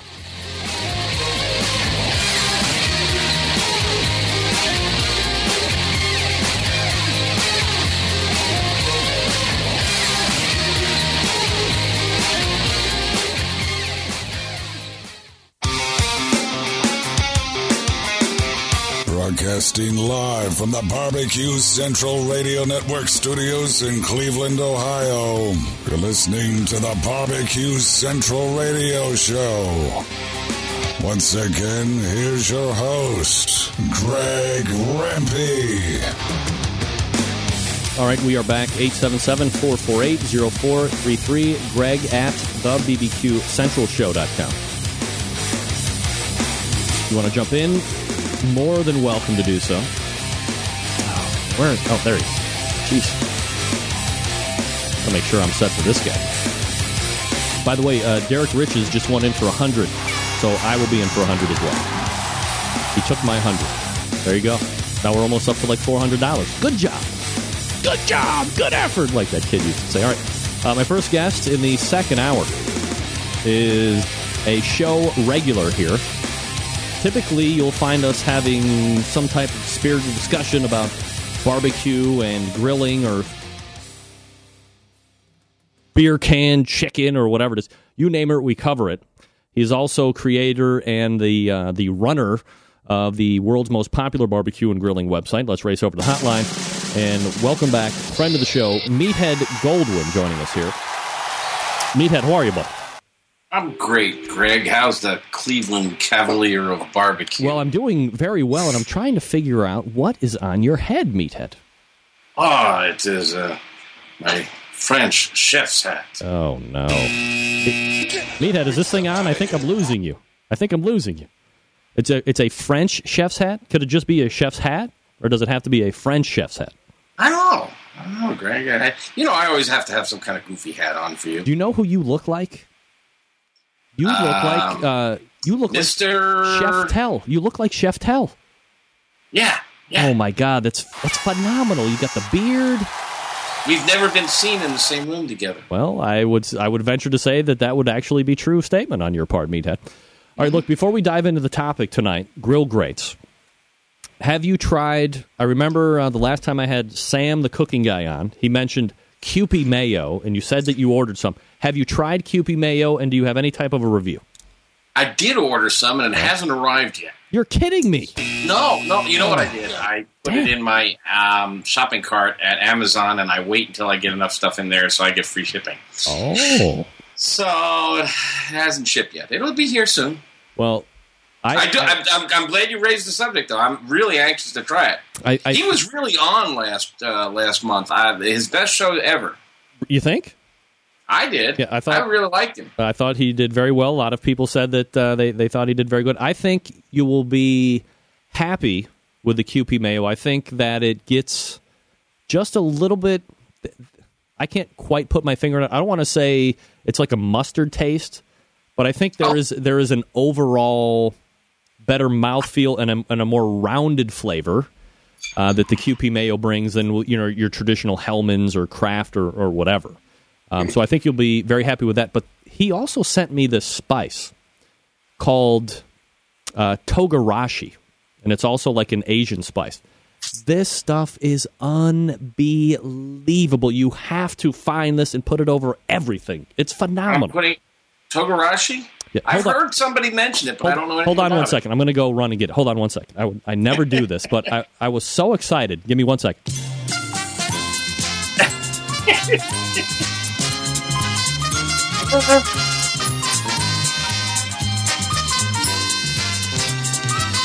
Come on, everybody dance. All right. There we go. Sorry about that. All right, here it Greg, is. I'm looking at your graphic. I can't see your ugly muggly. Shit. Hold on a second. Let me turn the camera on for that. Oh, wait. You don't see me? Not on Skype. You don't? No, not in Skype. I can see you on the webpage. All right. So look on the webpage. I'm holding it up right now. I closed the webpage. Sashimi. That's all right. I don't have to see you. It's called Sashimi Togarashi. Everybody's seeing it right now. This stuff is so good, and it's a red pepper mix, a red pepper type of a mix, but it is so good. And what I found fascinating is with the Kewpie mayo and this Togarashi makes for a great easy dip. Or, you can kind of, if you're going to put this mayonnaise over something, you can add a little of this Togarashi. Anyway, we're getting way off track here, but I would highly recommend that, A, you're probably going to like the Kewpie a little bit more than you might think, and that this Togarashi is phenomenal. You need to try it. I'll send you a link maybe after the show. I got the webpage back up, so show me what it looks like. All right, hold on 1 second. Here it is. This is the cool. Sashimi Togarashi. I'm going to have to get some. It's not very big. I've been playing a lot lately with flavored mayonnaises. I mean, you can make your own mayonnaise from scratch, but if you just buy good old-fashioned Duke's or Hellmann's, you can mix in a few drops of sesame oil, and that really does some fun things. You can mix a little of your barbecue rub spices in there, does some fun things. You can put balsamic, horseradish, and since mayonnaise is mostly fat, it's egg and oil mixed together. It makes a good slather for on top of fish. I've been playing with that. In fact, okay, here's a quick fun recipe for people to try. I took some Yukon Golds a couple of weeks ago and parboiled them a little bit so that they were partially cooked. And then I tossed them in a bowl with some of my regular Meathead's Memphis dust. It's a pork rub. And some mayonnaise, so that they're all coated in mayonnaise, and threw those on a grill topper on the grill. And they turned dark brown, golden, and crunchy, almost like those coated French fries. Really neat, really good tasting. Play with coating things with mayonnaise. I can't wait to get my Kewpie now. Yeah, I think you're going to be very happy with the Kewpie. All right, so Memorial Day almost upon us, which for many Americans signifies the beginning of the socially acceptable outdoor cooking experience. Mm-hmm. Of course, we know better. Grilling for most, barbecue for others. But in any event, they both utilize some kind of grill grate, which happens to be our discussion tonight. So, how should we open up discussion on grill grate? I mean, really, could it be like one of the most overlooked items for a barbecue pit or a grill? Yeah, and usually when I am on your show, we talk about latest research or some experiments, and I focus on data and science. Tonight, I'm going to venture heavily into opinion, and I'm going to be, not surprising to most of your guests, contrary to common wisdom. Here's my thinking about grill grates. They're the surface upon which things cook. And since metal absorbs energy and holds it better than air does, when you put something on a grill grate, it marks the food. It brands it. It's like a branding iron. So you get these grate marks or grill marks on the surface. Well, I mean, if you're doing a pork shoulder or even a steak for that matter, what you don't want a crosshatch on the surface. Now, I know a lot of people really like grill marks on the surface of a steak, but I feel like that those grill marks are really dark Maillard effect, caramelized meat surface, and they're the flavor that I like the best on a steak surface. So all the stuff in between, all the little diamond shapes in between, the interstices between the grill marks, are really meat that hasn't lived up to its potential. I want my steak to be an even, straight color, dark brown mahogany color edge to edge. And certainly if you're doing a pork shoulder or something like that, you want your bark. You don't want marks on the surface. So, I mean, ideally, if we could suspend the food in air without touching the metal surfaces, that would be the best solution. The next best thing, I think, is a very, very small grate. Now, everybody raves over cast iron and these big, fat, thick. And the thing about cast iron is it really holds heat. Yeah. I mean, it's a great frying pan. It really it absorbs heat. It's heavy, it's thick, and it retains heat. So food that gets on it, it's like being on a frying pan. It sizzles, and it really gets a dark brown. But again, you're not getting the area between the grates. And if you're not careful, you can go black, which is carbon, and that's not all that tasty. The other thing about cast iron that I'm not fond about is they're a pain in the butt. Sorry. They're a pain in the butt to maintain. They get rusty. You have to oil them. If you forget to oil them and you come back, they're all rusty. I don't want rust on my chicken. So I'm just not a big fan of the cast iron grates and even the enamel-coated cast irons, which are, you don't have to clean, but you still have the heating properties, that heavy bulk mass that really heats up and scars the surface of the meat, leaving much of the meat untouched. Let me interrupt here just for a sec. I used to, when I first got into, the barbecue and the grilling scene, I got my first Weber, and that Weber came with the PCI, or the porcelain-coated cast iron grits. And it was like all the rage back then. And I was like, oh, okay, this is great. And like you said, it took a little longer for the grill to heat up because the grates are sucking up all that heat initially until they get hot enough to kind of pass through. And I was like, well, I don't want raw cast iron because, like you said, a perceived pain in the ass. And look, if you stay on top of it, I think raw cast iron is a pretty good cooking service. But the minute that thing gets a little bit of rust, it's almost like cancer in a sense that it's almost impossible to stop once it is on your cooking surface. So that's why I always say at the end of every show, if you cook on raw cast iron, season it each and every time, blah, blah, blah, blah, blah. The porcelain-coated cast iron grate, I think, has an inherent flaw which a lot of people might not consider, which is this. When you clean it, it has to be with that soft brass bristle. You can't use a broiler brush on or anything heavy duty because you'll take that porcelain coating right off of it and now you're screwed. You've lost it, or it's chipping, or it's leaving on food. I think porcelain coated cast iron, way overrated.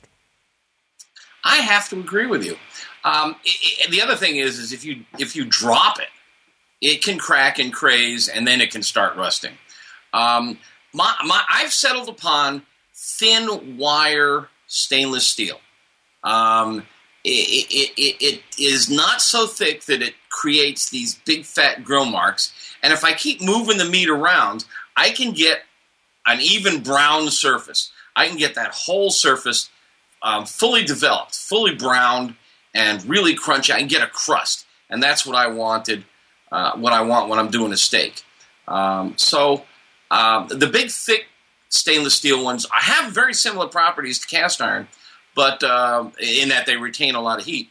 But I don't want that. I want to float the meat in midair, and the next best thing is a thin wire. Now, the really El Cheapo chrome-coated grates that you get from, when you buy your cheapo grill, like the Weber kettle and stuff, really meets the bill. The problem is that the coating flakes off so easily and they rust, and of course they're cheap enough to replace quickly, but they do the job too for me. I just want them out of the way.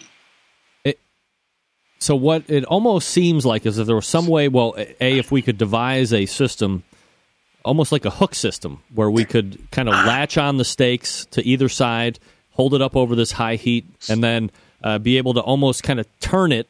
It's almost like that Meadow Creek chicken cooker in a way.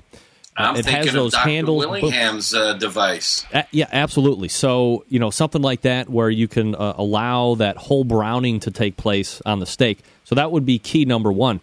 But what about almost like some type of a flat top that allows, the heat to go through? And then I know we're getting into this whole crazy discussion of flat top isn't grilling, blah, blah, blah, blah, blah. But, if we're talking about just getting the brown on the meat, that almost is like a bird with, or two birds with a stone. Well, we haven't touched upon a grilling surface that I think many of your listeners know and love, and so do I. And that is grill grates with a capital G. And these things, in case your readers are not aware of them, these are cast aluminum that are extruded, and they have these rails. And then between the rails, they have valleys that are solid. And we'll talk about cooking them the normal way. But if you have grill grates, flip them upside down. Now you've got a perforated, solid cast aluminum surface that has the best features of a griddle, a flat surface where the meat is in contact with a hot surface, and it has holes so that the combustion gases from your charcoal or your gas grill can get through and flavor the meat. And I do a lot of burgers on those, upside down. The problem is sometimes if you cook a lot on them right side up, they build up crud on the bottom side, so you got to burn them off and scrape them clean. But the upside down grill grates are really good for that sort of thing. Do you tell Brad Barrett that you do that with his product? Yeah, he's a little reluctant to get behind it because he's really fond of the product that he made. I mean, right. He wins his grill grates win the steak cook-offs all the time, and a big portion of it is because of grill marks. And we do eat with our eyes, and we are trained to drool when we see grill marks. I'm trained by now to when I see grill marks, all I see is all that tan meat in between the grill marks, and I want it brown. But I love grill grates for 100 other reasons. Like I just did some asparagus tonight. And, there's no more asparagus falling into the flames with grill grates. There's a million things when you're doing. I don't do kebabs on a stick anymore because aside from the different types of kebab holders, they rotate, they don't cook evenly. I like to roll the kebabs around and get them brown on all sides. A grill grate's really great for that. So that's a great surface. Great. That's yeah, I love that stuff. Meathead Goldwyn joining us here on the show. You can find him, of course, at AmazingRibs.com. Meathead, since you're on, and I just read this here before I got you on, and I know you're kind of a TV or a barbecue TV buff. You write for pitmasters like for Huffington Post with your reviews and all of that great stuff. Destination America seems to now have a corner on the market when it comes to barbecue television. And as I said a couple minutes ago, it's kind of a good thing that a station has a corner on the market. However, it is Destination America. So, it's kind of it's a win some way, a win not in another way. But have you heard about this competition? I don't get the station anymore. I never did. The only reason I was able to review it is I got to their PR people and I had them email me the program in advance so I could view it in advance, write my review, and then the minute the show went off the air, I could post it. That's the secret behind the big screen there, folks. Have you heard about this new show called Smoked? No, haven't heard a thing, and I've kind of lost track of it all. I just decided I can't write a review of every issue. It's like writing about Mad Men every week. I just can't write about every barbecue cooking show that is out there. I really would rather write about cooking and cooking utensils and stuff like that. This is going to be a show that is pitting Pitmaster champions against, I guess, folks that would be perceived as judges. So you're having Myron Mixon and his son, I guess, go up against somebody. They're being a little bit coy as far as if it's multiple teams. If it's not, Ray Lampe, I believe, is going to also be a part of the show. I think maybe as a judge or something like that. I hope so. I'm speculating. I don't know for sure. Ray's fun to watch, man. Oh, he's always great television. But, it kind of begs the question here before we head out tonight. Barbecue continues to get on television. It seems more than not that the same barbecue people are getting on television, which leads me to believe one thing. People are a little afraid to get outside of the box, or as much as we probably don't want to admit it to ourselves, there's a very small percentage of people that are actually okay and relevant for television. No, you know what I think it is? I don't know. It's like when they have The Bachelor, they take the first runner-up and make her the Bachelorette.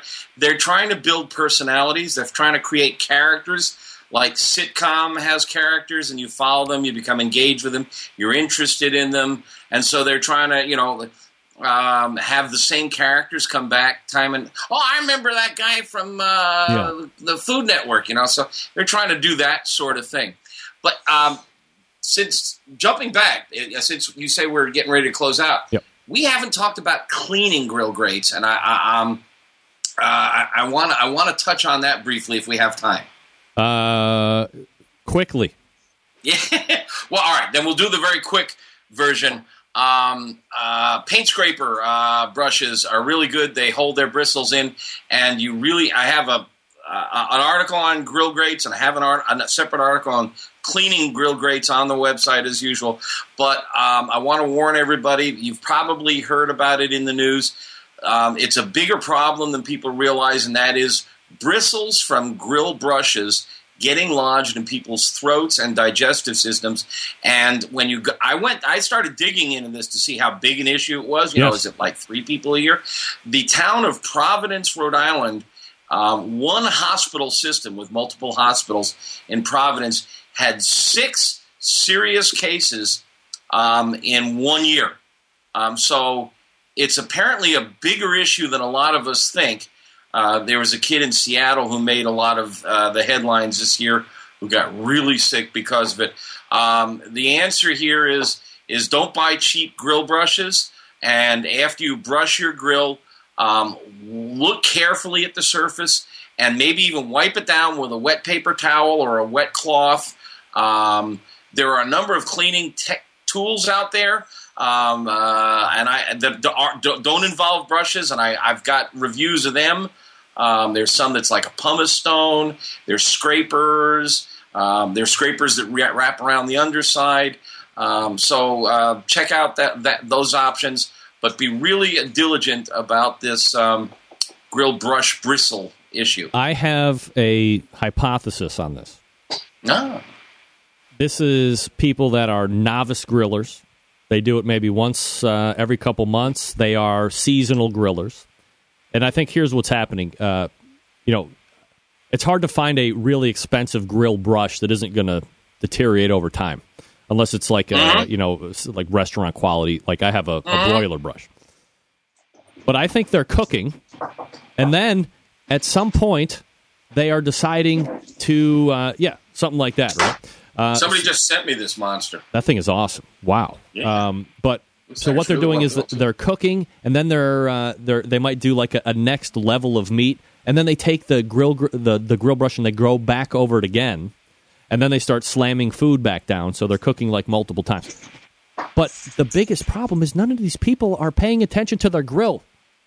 Look down before you put your meat on, just like you said, and you're going to be averting a lot of this situation.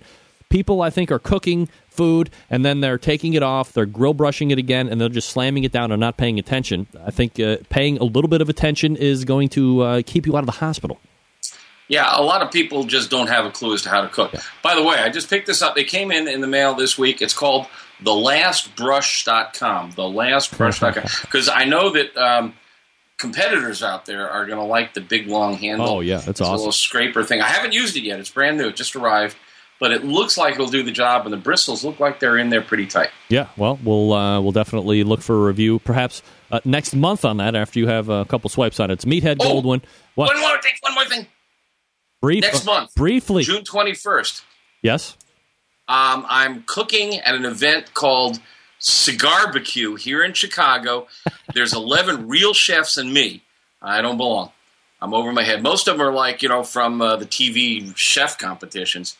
But it should be a lot of fun. They have 3 mixologists, 11 chefs, Meathead, and it's all outdoor cooking.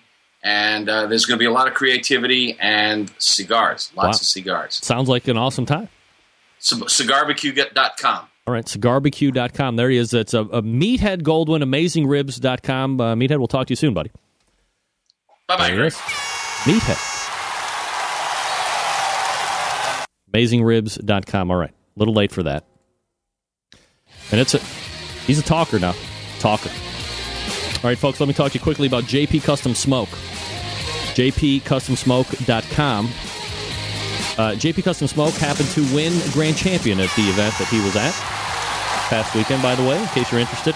Of course, that makes you want to rifle over to JPCustomSmoke.com.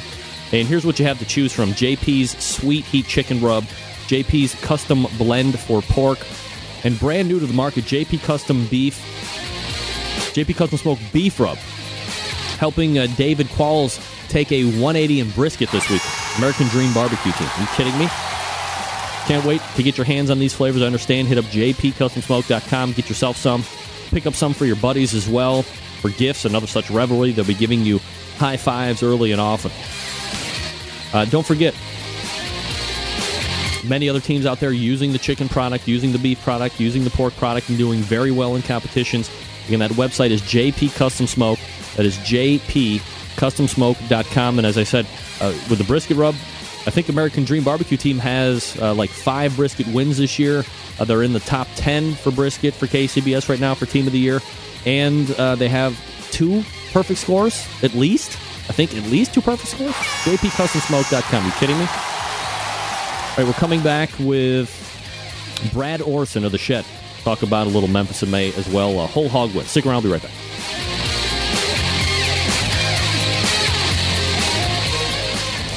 Big name interviews, advice on king brisket and ribs, and the only host willing to share his honest opinion on all things important in the world of barbecue. It's the Barbecue Central Show. All right, we are back. 877-448-0433.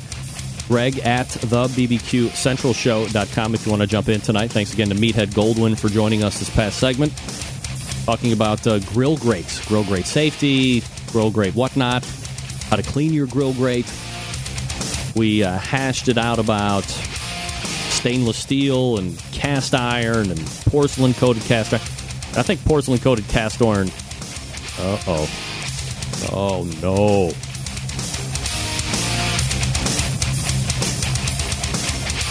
All right. I told them the right time, right? It would be 9:40, right? 9:40 in the Central Time? Yeah. I haven't myself tried. Grill grates was the word that is just like running into each other. But there's the product that goes on top of your traditional grates that you get with your grill called grill grates. Brad Barrett does those. So there you go. All right, helping me close the show out tonight, a guy whom I was introduced to at the Kingsford Invitational Championship at the end of last year, a successful barbecue restaurateur, seller of succulent sauces, and by the way, brings energy like you have never seen before. Let's go ahead and race over to the hotline and welcome the head shedhead, first-timer to the show, Brad Orson, joining me here. Brad, how are you, buddy? Oh, yeah, I'm doing that. Man, doing great. It is like too long to finally get you on the show, man. I appreciate it. Yeah, definitely. You're right. But, hey, a world championship can do things for people. Well, hey, man, put you on the map, no doubt about it. So a big weekend to get your take on. We'll do that here in just a second, Brad. But for the folks maybe not familiar with the Shed and that whole deal, can you give us a little bit about you and how you got involved with the business? Yeah, I'm the founder of the Shed. We're a little barbecue and blues joint down in South Mississippi. Been around about 12 years. Competing for around 10, and it's a family food drinkery. Got my mom and dad, my little sister and brother, and we're all on the payroll. So it's a family event every day. Brad Orson joining us here on the show. The website, by the way, theshedbbq.com, if you want to check it out here while we're talking. When the business started, Brad, did you guys have aspirations of getting into contests, or is that something that kind of evolved over time? We were open about 2 years before we got into our first competition, and it was actually in Mobile, Alabama, KCBS competition. And we got really lucky because Food Network was there filming. And that was the first time that we got a shot at television when it comes to barbecue, and it was our first barbecue competition. Granted, we came in 57th place overall. So we just, we thought that was cool. We're on Highway 57 off of I-10. We said, okay, 57th. Well, the next year we went back to that same competition. We cooked the best food we had cooked in our lives, and guess what? We came in 5th. So we caught the bug, and we've been doing it ever since, for sure. No doubt about it. And you're not just obviously sticking with a KCBS or this sanctioning body or that sanctioning body like some other teams. You are kind of spreading the competition love around, right? Definitely. We've done KCBS, ICBA, MBN, the old MIM. We've tried to spread the love, see which one, it is definitely a niche market though. If you're really good at KCBS, then MBN usually isn't your game. We just try to spread it out, and, we've been definitely successful when it comes to the MBN because we get to put on a show. That's what we like to do. Brad Orson joining me here on the show. The Shed, the head Shed head, theshed.com, theshedbbq.com is the website. Will the Shed do a lot of events as far as competitions are concerned over the course of a year, or you just do like a few big ones? Usually do 4 to 5 big ones, and this year we're hoping to get, I say this year, really in 2014 we're looking to nail down about 25 of them. So we're really going to hit the road for our first time on the circuit in January next year.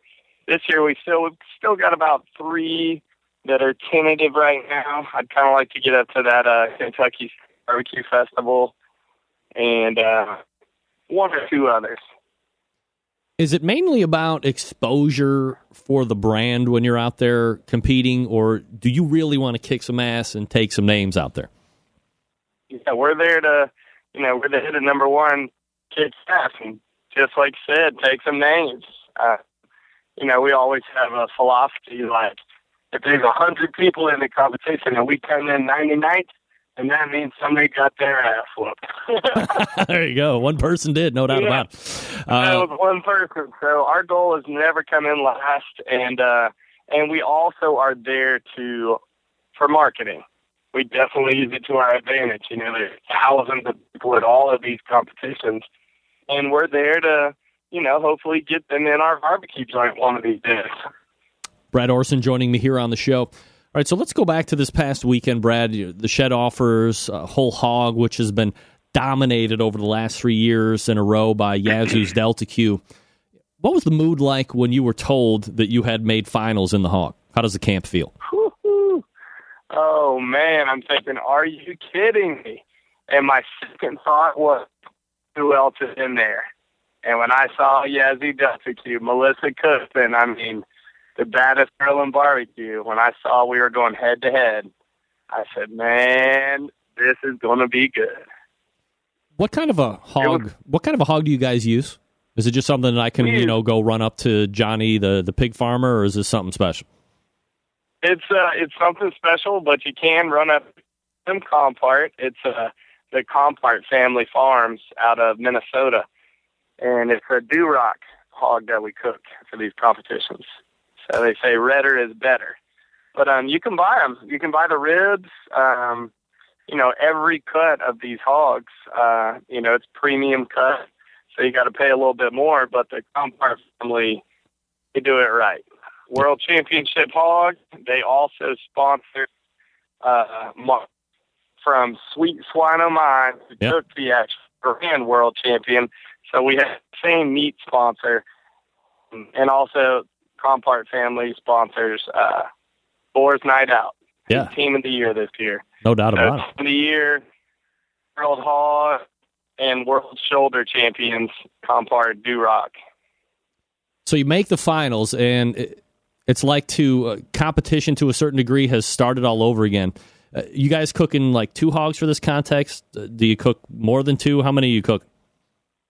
We cook 2, and the way that we cook these hogs is they're in the standing position or the running position, pretty much. So we actually cut. There's 3 on-site judges, so we cut one side per judge, and those are all 3 of the prettiest. Then that 4th side that's left is for the finals. So, but we always put the best food out first. So we're just dealing with what we got when it comes to finals. Brad Orson, go ahead, buddy. We just had, we've saved food before, like, oh, this is better, we'll save it finals, and then you never final. And it's like, oh, we wasted it. So we always put the best food first. One of the biggest things to kind of master as a team, I would expect, is this on-site judging, which doesn't happen in a lot of other sanctioning bodies. If you can't speak well, you're probably pretty much screwed. Do you work off of a canned speech or some type of a deal, or is this off the top of your head? It's, you got 15 minutes to make these judges believe what you believe about your product. And, you definitely got to have somebody that can let it roll, because you want to make them laugh, you want to make them cry, you want them to leave like they're a family member, and they believe that is the best barbecue they've ever had. So it definitely takes some energy, but I always go into it. We don't have like a canned speech or anything like that. I go into it and I try to read the judge and see, if it's raining outside or if it's muddy or if it's too hot. We really try to find out where they're from, try to connect with them as much as we can. Brad Orson joining me here on the show, theshedbbq.com, the website if you want to check it out. Brad, The Shed has seen some time on TV over the years in competition shows and the like. Does having that experience under your belt, having to do the retakes and having the camera in your face and producers asking you all kinds of stupid questions and meet deadlines, give you an advantage when the pressure is on for the final round of on-site judging at something like a Memphis in May? Yeah, definitely. We always say when we're about to have to get a box to, man, we got to work on this, and it just means that we're presenting our food and our team and our persona as if we're going to be on TV every time, and we're not every time. But that's the reason why we've gotten lucky, because we present ourselves as if, hey, if there's a camera, guys, we're over here. We're supposed to be on. So we've gotten really lucky. But we also grew up. I mean, my mom was a professional clown. So we grew up on sort of a stage. So you're ready for that bright light when it comes to shine. Exactly. We never really think we are, but when you get lucky and things just happen and you got your mojo working, you got to be there to win. So we always show up.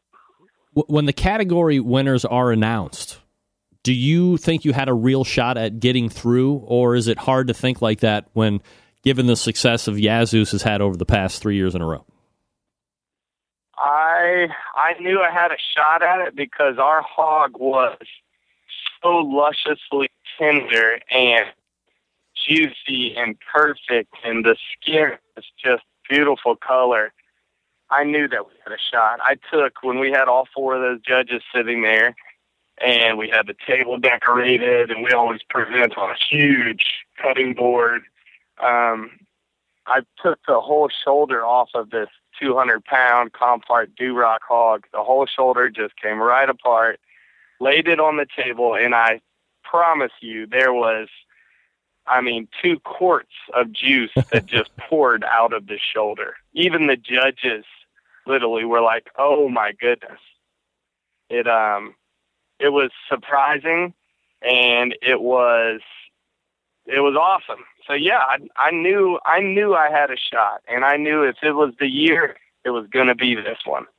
Is that a hog that is like, once in a generation, or is that something that you think you could replicate, every couple months? We actually, this hog, the hog that we got, or the 2 hogs that we had for this, they 107 pounds and 194. So I think that's really our sweet spot. We've been cooking over 200 and going like 205, 210, but I'm really liking this 190 to 200 range. So I know I can duplicate the hog in, as in the hog, but the cooking process and whether the air is dry or wet or if it's raining or what the temperature is outside, I can never guess what that's going to do. So it's always different. It's always kind of a crapshoot, but we know exactly what we did to that hog. And we know the only thing we don't know is how many beers we drank, but we'll figure that out later. No doubt about it. Brad Orson joining me here on the show. Mark Lambert from Sweet Swine O' Mine ends up winning the whole thing. Do you tip the cap at that point, or is there something that you can physically go back to in the agenda and the cooking process and say, we might have left a little something on the table there from winning it? What do you think? Swine O' Mine, he's always been one of my barbecue mentors, and he's the badass. He won it in 2009, and you got to think about that shoulder category though. It was Sweet Swine O' Mine, yeah, Chris Lilly, yeah, and Rebel Roaster Review. All 3 of those guys together had won like 9 world championships. So that category was a monster category. And you got Yazoo Delta Q in the show. Knew that it was going to be shoulder hog to take. I felt like my hog was the best. But yeah, you took the hat. He won it. He took it. We won our first our category, and also we had the same meat sponsor, so it worked out really well for both of us. Yeah, no doubt about it. As far as the overall sense, do you know where you guys finished out? I don't. I haven't seen them yet. I just saw the preliminary where we came in. I think we took 3rd overall. I think it was actually a rib team that took 2nd overall. All right, so I know we lost the world champ. We lost to Sweet Swine O' Mine by 0.3 of a point. Oh my, was that close? Yeah, wow. 0.3 of a point. And Big Bob Gibson or Chris Lilly lost to Sweet Swine O' Mine by 0.4 of a point. Oh. It's we're only like 6 months, not even 6 months into this competition season, and there's a number of competitions that have literally come to tenths, hundredths, thousands of a point separating grand championship and second place. It's pretty spectacular.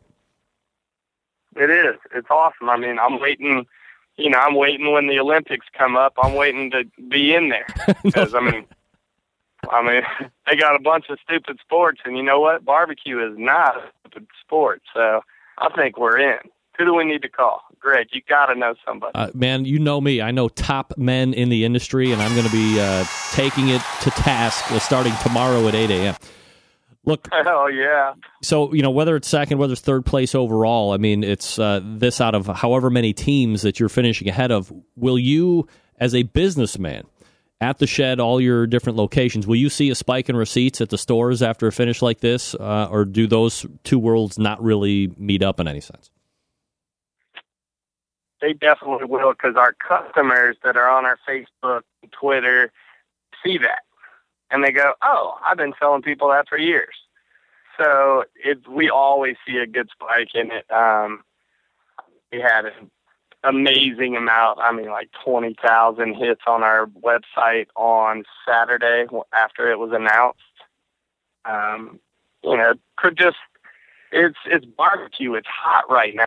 People are paying attention to what we've got going on, and it's great. When I go to these competitions, I see all these people smiling and having a time, and they got their families out, or their families at home, and that's why they're smiling. Either way, it's really, really refreshing to be part of this barbecue world right now. Brad Orson joining me here on the show. He is the shed head of the Shed. TheShedBBQ.com is the website, and they won the whole hog category this past weekend at Memphis in May. Brad, congratulations on the finish. Thanks so much for coming on tonight to talk about it. Really appreciate it. You got it. Keep it rolling. You got it. We're going to talk to him soon, no doubt about it. That's Brad Orson, the head shed head. And, I say you're doing yourself a disservice a lot, But the bottom line is this. If you have the opportunity to hook up and talk to Brad or Craig or his mom or his sister, I met his dad, Craig, and Brad at the Kingsford Invitational. These guys are... Brad he can go all night, let's just say that, and I would know that from firsthand experience. If you're going to play a slot machine with that guy, you have to spin it with your elbow, and we're not getting into that story. Absolutely not going to get into that story. All right, let's kill the last read here, and then we will push off for this evening. This is going to be for Tasty Licks Barbecue, gang. I talk about it all the time, right? Reliable, trustworthy online retailers. TastyLicksBBQ.com has got you covered in that regard. Tasty Licks now carries Kamado Joe cookers, Meadow Creek cookers, spices, sauces, and accessories. Much of these items are in stock and ready to ship to you directly. Now, maybe you've been looking for these Oak Ridge brines and rubs.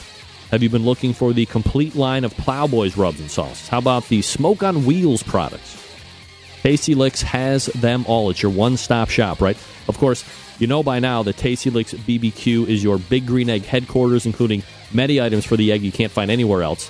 And these Big Green Egg items are in stock. You're not waiting for these. Also, Tasty Licks Barbecue Supply now carrying Harry Sue's new chicken rub. This particular rub, the same one that helped Harry win 8 grand championships last year, as well as being the KCBS Team of the Year in the chicken category.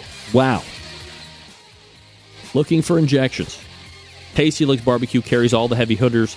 Of course, my favorite, Butcher Barbecue, but they also carries Cosmos Q, every type of barbecue guru, and their associated accessory. Tasty Licks is a Green Mountain Grill pellet dealer. And, as Fred says right here on this show, they provide classes to the public. Sometimes it's Fred teaching them. Sometimes he's flying in some top men in the industry to do competition cooking classes. And attention teams, Tasty Licks, your competition headquarters as well. All supplies for competition teams, pans in different sizes, aluminum trays, gloves, thermometers, turn-in boxes for practice. Make this your one-stop shop. TastyLicksBBQ.com is the place to go. So head on over now. Enjoy the videos that Fred puts up there on his page almost every week, and there's plenty to choose from. And don't forget, the Tasty Licks manufactures and sells their own line of barbecue rubs and sauces as well. You have to try them. When you order, drop Fred a line. Let him know you hear the show. Let him know you hear the spots every week and that you appreciate his sponsorship of the show. TastyLicksBBQ.com. That's TastyLicksBBQ.com. We're going to wrap up the show right after this. Stick around. We'll be right back.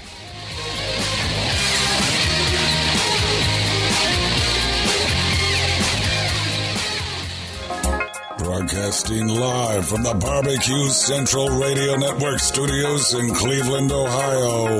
You're listening to the Barbecue Central Radio Show. Once again, here's your host, Greg Rempe.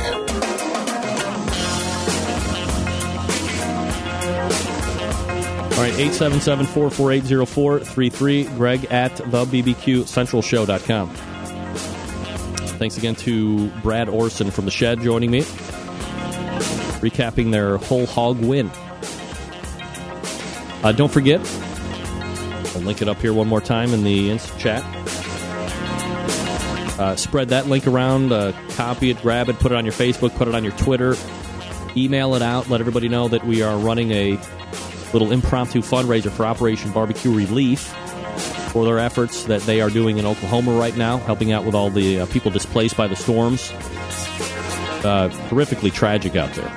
Any monies that we get here at the PayPal account, which is greg@thebbqcentralshow.com, will be immediately shifted over to the Operation Barbecue Relief folks.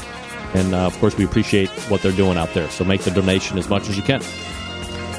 There is no too little amount. Can we say that? No too little amount. All right. Let's go ahead and wrap it up. All the way back in the first hour, we had Mark Lambert, Sweet Swine of Mine. He won Memphis in May this past weekend. He recounted his story. Phenomenal. Great guest. Then we talked to Derek Riches. The Black Olive is kicking ash up on your food. Bob Grilson is $7,000. Middle one seemed to be more, middle of the road, I guess. And then we moved to the second hour. Meathead Goldwyn talked about grill grates, like not the aftermarket product, but we did talk about that a little bit too. But the actual grates on your grill that you buy, how to clean them, different types, all that great stuff. And then Brad Orson, the shed head, closed out the show talking about their whole hog wound at Memphis. If you have raw cast iron, I've said it before, I'll say it again. Reseason it after each and every cook. Once you're done cooking, hit it with a grill brush as it starts to cool down. Little pan, little Crisco, let it bake back in. Reseason it each and every time. Generations of rust-free service. I like raw cast iron myself. Also, September 11th, 2001, I will never forget. Don't forget. Click on the link on my Facebook. Click on the link on my Twitter. Click on the link here in the instant chat and donate to the PayPal address. It will go to Operation Barbecue Relief for the efforts in Oklahoma that they are doing right now. I'll see you back next Tuesday at 9 p.m. Eastern Standard Time. Until then, it's your program host and proud U.S. American, Greg Rempe. Good night now.